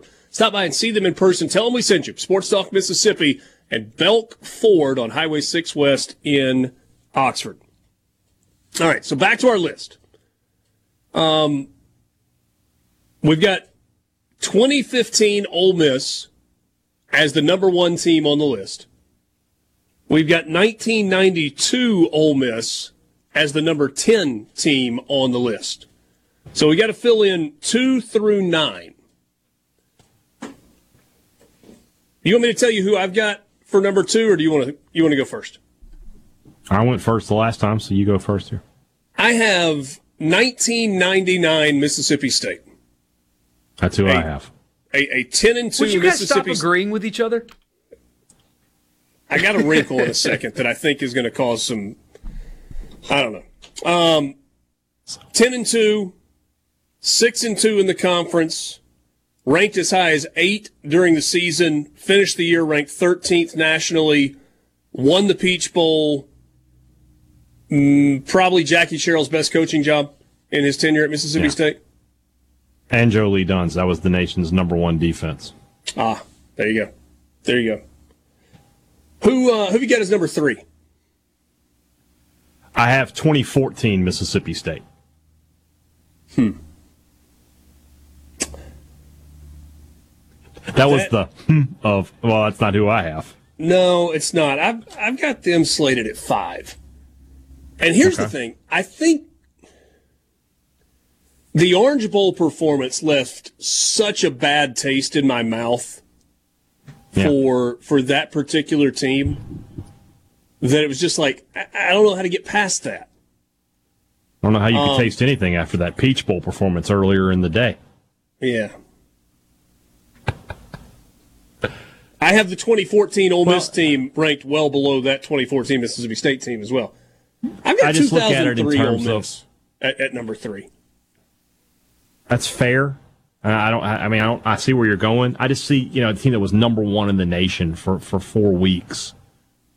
The problem is they don't have anything to show for it. They didn't even win the Egg Bowl. Right. I mean, from number 1 in the nation to lose the final 2 times we see them that year, I don't see how that can be the third best team out of this 30-year window. I get what you're saying. Who do you have as number 4? 2021 Ole Miss. They could have been number 1 if they had won the Sugar Bowl. Could have been.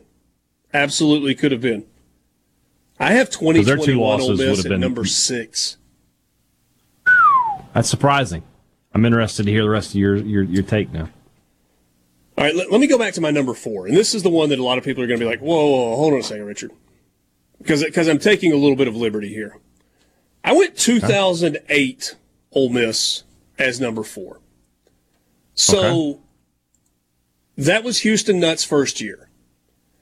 And that team kind of sputtered out of the gates. I don't know that there is a team, Ole Miss or Mississippi State, in this 30-year window, this 60 seasons of football, that played better football in the final month of the season plus the postseason than that Ole Miss team did. Jevin Sneed was playing at a high level. Everything they were doing offensively was working. Defensively, they were mauling people. And that was the team that went to the Cotton Bowl and faced that Texas Tech team that was... You're wrong. Was that Texas Tech or was that... Okay, so we got it wrong on 2003. We were wrong on 2003 earlier. Okay. Yeah, 2003 was Oklahoma State? They lost to Texas Tech in the regular season, but they beat Oklahoma State in the Cotton Bowl. That's right. Beat Oklahoma State in the Cotton Bowl. My apologies.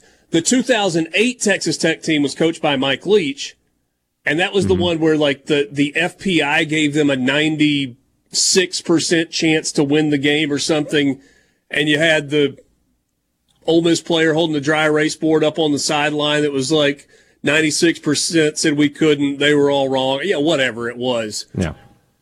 But Texas Tech jumped out early in that game, yeah. and then Ole Miss then they just flipped a switch and beat them like a drum for the rest of the day. Yeah. They just have trouble putting a team that lost to Vanderbilt. I understand that they got better as the season went along, but yeah, if you were, what form was this team in at the end of the season? That might be number one. Lost Vanderbilt.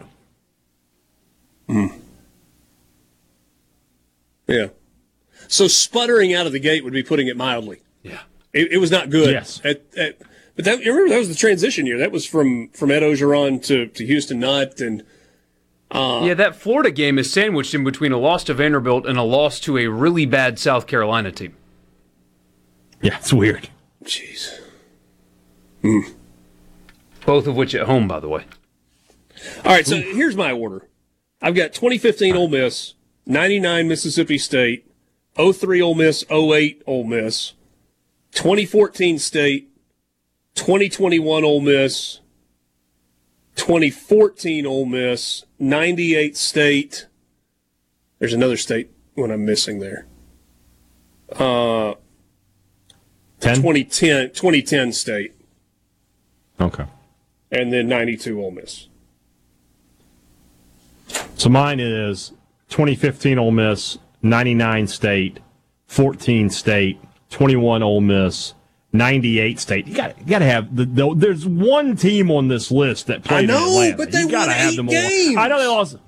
They won 8 games in an 11-game regular season. They lost the eventual national champions in the SEC championship game, and they lost to Ricky Williams playing his final college game ever in the Cotton Bowl. I can forgive it. They lost 5 games that year. I get it, but they won the SEC West that year, and they were 6-2 in the West. They weren't. Yeah. A lot of people think they had 3 losses. They lost a non-conference game to Oklahoma State that year. Yeah, I have them 5th. I have 98 State 5th, 03 Ole Miss 6, 14 Ole Miss 7, 10 Mississippi State 8, Ole Miss 08 9, and 10th is 92 Ole Miss. Yeah. So you got a little mix up there in the middle numbers. Yeah. C-Spire text line is open to you at 601-879-4395. Dwight says the SEC West sucked that year. And Arkansas was the best team in the West for most of that year. Yeah. 2008 Ole Miss beat the national champs. They did. It's the Tebow Cry game. It's a plaque outside of the swamp. What game isn't the Tebow crying game? Come on. True. Jason says, I don't understand your logic, hey, Dad. It's a 5-loss team, 3 of them completely non-competitive. Is State's best team because they won an uncharacteristically bad SEC West. Well, I don't have them as their best team. I have them as their 3rd best team. But they won the West. I mean, say what you want about anything else. They did it, and nobody else on this list has done it. Yeah. No, I don't. I'm not disagreeing with you. I completely get that. But they lost 5 games. And so I just think there are other I understand that they have an accomplishment that that's like what you said a second ago. The 2021 Ole Miss team could be number 1 overall if they had won the Sugar Bowl. But they didn't. It was an ugly end. And I've got them at 6 thing to consider on that list. The other thing to consider is this is back in the 11-game schedule. So if this team plays 12-game schedule like we do nowadays, they're playing some other terrible group of 5 team, and they're 9-3 in the regular season. Does that change it for you if they were 9-5?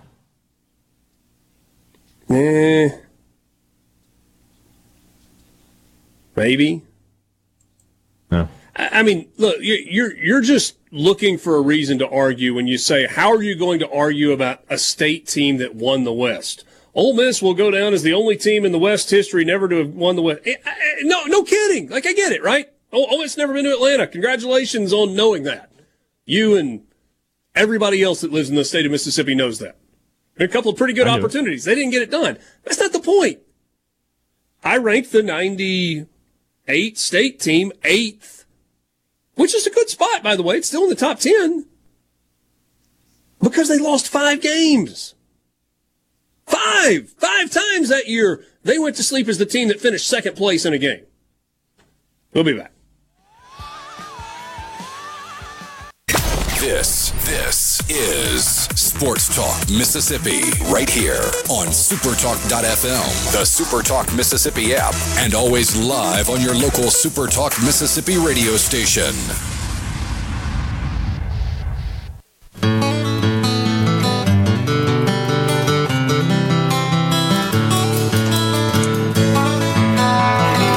So many messages on the C Spire text line, 601-879-4395, if you want to jump in the conversation.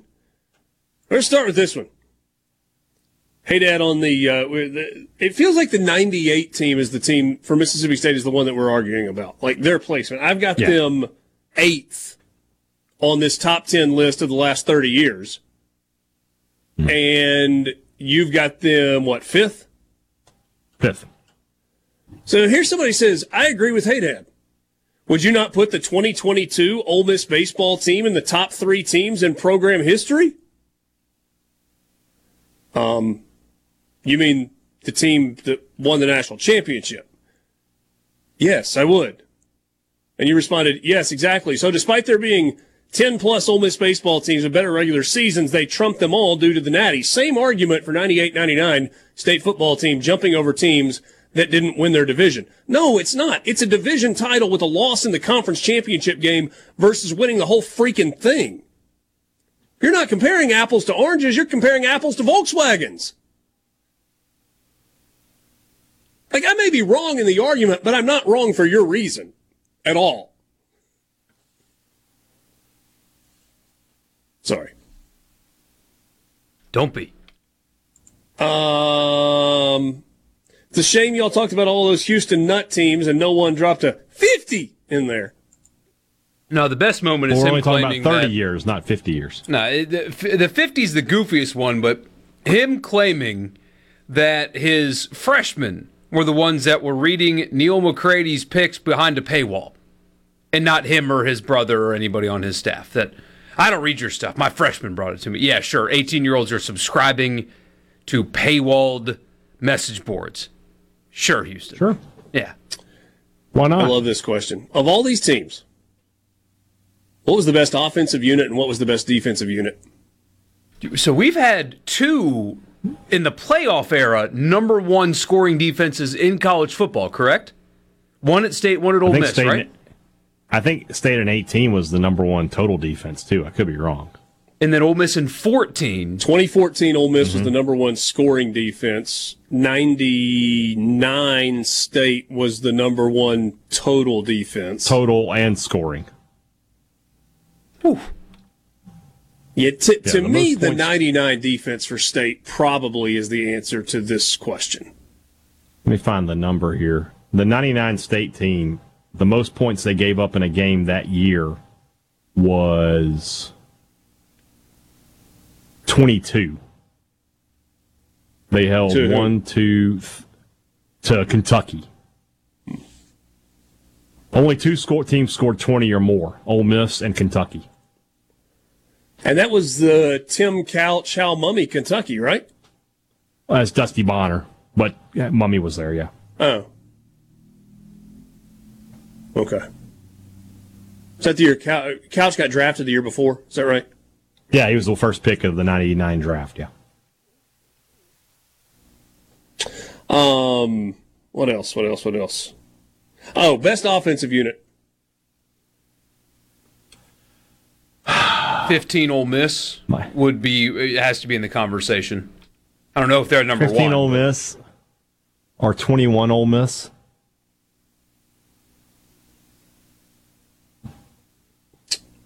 I'd have to go. I don't have the numbers in front of me. Yeah, I think it's that 15 Ole Miss team. Right. Only Johnny Manziel had a more productive total yard season than Chad Kelly in SEC history. Yeah. I think that's been broken, but after that season, only Manziel had more total yards in a season than Chad Kelly. Yeah, I think Joe Burrow ripped everybody's records apart in that one season. Yes. Like if Burrow you made it untenable. Yes. If you had an offensive record in the SEC prior to 2021, you don't anymore. You're down to. You don't have if it's a single season. Now, a career, you can still get there. Yeah, but sure. Single season, you're a quarterback, no, you're just out of luck. Lucas in Union, an Ole Miss guy, ranking a rival team who won their division as 8th, is on par for Ole Miss people. If Ole Miss finished with 5 losses but won the West, Richard would have them much higher than 8th.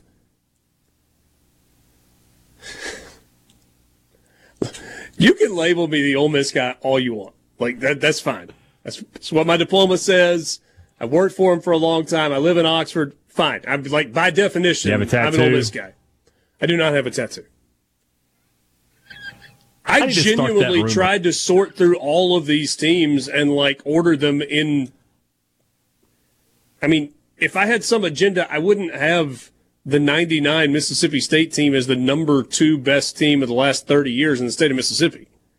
I don't. So the reason I have the 98, there are 2 reasons that I have 98 at number 8.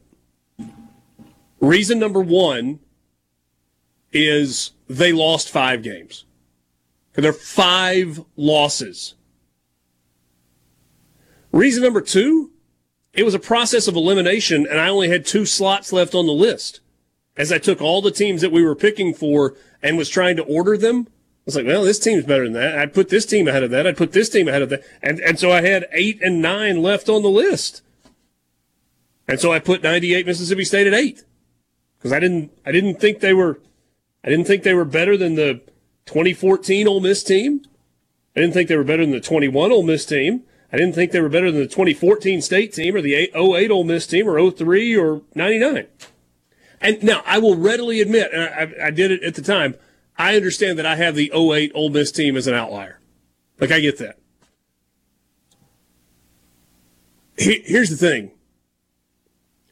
I saw all that stuff with my own eyes, like up close and personal. Like, I went to Baton Rouge and watched Ole Miss empty Tiger Stadium for a 2:30 CBS game with like 12 minutes to go in the game.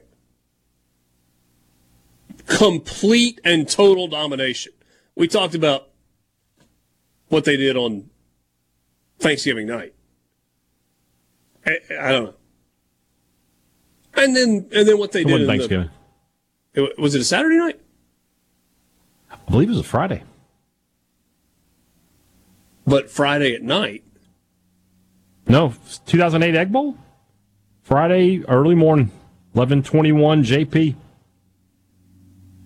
In Starkville. Oxford. In Oxford. Okay.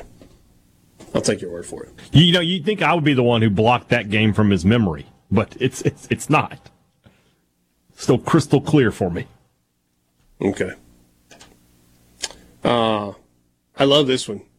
I love this message. This is getting boring. Okay, I'm sorry. Let's do worst teams tomorrow. That'll be a far more heated discussion. We got some real contenders. Oh, man. I'm just going to tell you, my top 2 would be 11 Ole Miss, and I'm between 07 Ole Miss and 03 State. 11 Ole Miss was 2-10 with the loss to Jacksonville State. Mm-hmm. 7 Ole Miss was Ogeron's last year. Well, they went winless in the conference. And LSU took a knee at the 5-yard line or the 1-yard line or the 3-yard line that's with 11. 7 minutes That's to go. 11. Oh, I'm sorry. Of course. Yeah, okay. I was at that game. What do you want me to do? Yeah. Dan in Hattiesburg, he says, hey, just for kicks, would the 97 Southern Miss team make this list? Well, 97 Southern Miss. You got to give me a second. Let me look them up. Is that the team that won? That team finished 9-3. Who are their non-conference ones? I don't know if they had any. Looking at it, they beat Illinois. They won but that's an 0-11 Illinois team. They lost to Florida and Alabama. Who else did they lose to? And to Tennessee. All those games on the road. 2000 team beat Alabama 21-0. I was at that game. If I was going to put the year they won at Nebraska and at Alabama? That didn't make that up. No, it's not that year. Nebraska that's further down the road, I think. 2004, they won at Nebraska.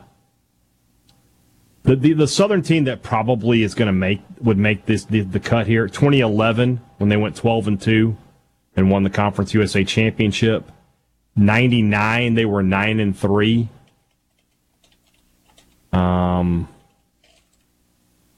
There's another one there. 97, they were 9-3 and won the Liberty Bowl. So, yeah. All right. Sports Talk Mississippi. We'll wrap it up with you coming up next in the Pearl River Resort Studios on this Thursday afternoon.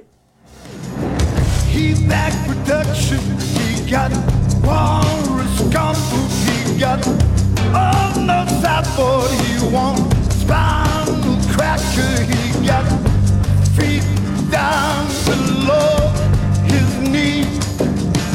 All doing is I'll tell you can feel his disease come together right now over me. Sports Talk Mississippi. Oh my God! What is going on here? Your new home for exclusive sports coverage here in the Magnolia State. Well, it's about time. Right here on Super Talk Mississippi.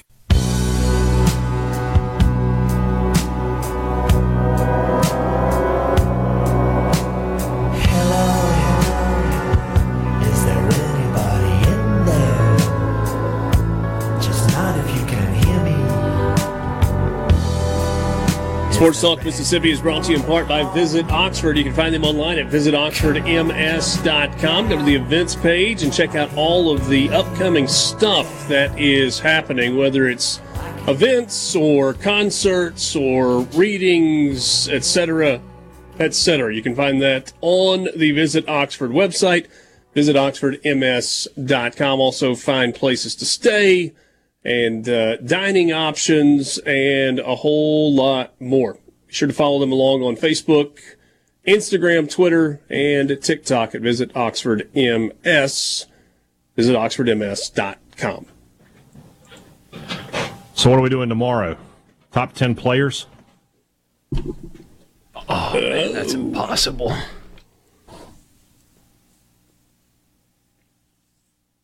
You know, the top three, well, if you're going back to 92, I don't have the knowledge, but in the playoff era, the top three are linemen. Could be. Top four, possibly linemen. Two defensive linemen, one tackle from Mississippi State, one tackle from Ole Miss. Tunsil Cross, Simmons.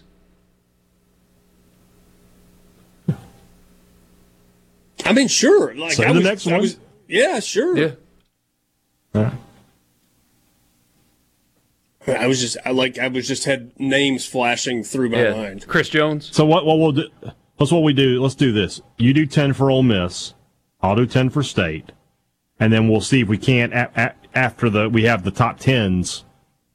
We rank them from there. Or we each get to eliminate 5 from the other's list. I'm going to eliminate Chad Kelly just for spite. Are you now? Are you now? I mean, there's some good ones on both sides. There goes Dak Prescott. There he went. What happened to Dak? I don't know. Shush. This is kind of a mediocre list you guys came up with. Yeah, well, No Dak? Well, there was some spite. Just happens sometimes. Don't forget, we will be at Starkville tomorrow, and looking forward to that as we will spend the day at. I'm sorry, I cannot remember the name of the building. Something Ricks. Lloyd Ricks. Lloyd Ricks building on the campus of Mississippi State. The entire SuperTalk Mississippi team will be there. It's to help bring awareness to CAST Child Advocacy Studies Training, a nonprofit membership organization that supports and advocates on behalf of children's advocacy centers and multidisciplinary teams statewide. So we certainly are looking forward to that. Mississippi 811 Blood Drive Day is coming up. It's all about damage prevention and saving lives. Be sure to dig safely by calling 811 at least 3 days before you dig. Mississippi 811 is partnered with Mississippi Blood Services to promote safe digging and saving lives. Join them at their offices at 200 Country Place Parkway in Pearl on Friday. When you donate blood, they'll provide a free lunch, give you a $20 gift card, and a T-shirt along with other giveaways. For an appointment, call Mississippi Blood Services at 601-368-2673. That is 601-368-2673. Well, you remember the time I gave blood while I was on the radio? I do remember that. Yeah. It's been a while. We should do something like that again. Open to doing that? I'd be up for that. Certainly could. Let's see here. We got the This Is Getting Boring, Please No More. We also got great conversation today. We got These have been the two best 5 o'clock hours of the entire calendar year. And look, I mean, hey, look, to each their own, right? But whatever you like, you like. But there are a lot of people. We had some feedback on this last night as well, that you just kind of like open up some memory banks and it starts taking you back to games, some of which have run together through the years, and you're like, oh yeah, I remember that, or oh yeah, I remember him, or whew, that was fun. There might be like a smell that stands out, or I enjoyed our recap of the 2008 Egg Bowl. That was very, very, very exciting for me. But like anytime you're with your buddies, it just, hey, you remember this guy? Yeah, and then boom, it's like the tweet, right? It's like guys can be happy sitting around naming random athletes for hours at a time. Yeah. It's the truth. I could sit here and have these conversations about old games for both teams all day long. Would never tire of it. I could. You want to do a Palmer Home Radiothon of just me and you talking about these games? We could do nobody else needs to show up. Maybe so. Although we still 9 hours of us. Remember, that's an issue. We'll get that in between. Yeah. Hey, we're really close to football.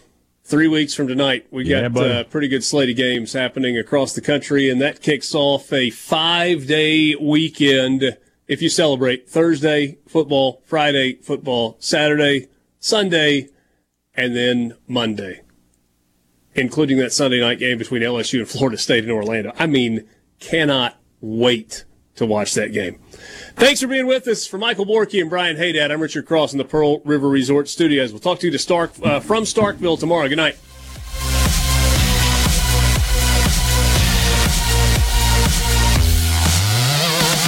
Oh, it's incredible! Are you a business owner looking for help with HR benefits and payroll? MWG Employer Services offers a wide range of services and can create a custom plan that fits your needs and budget. I was so overwhelmed with HR stuff. MWG Employer Services took all the stress out of it and even set up my payroll. I couldn't be happier. MWG Employer Services is here to help you succeed. Call us today at 601-206-7966 or go to MWGEmployerServices.com. A SuperTalk Mississippi media production.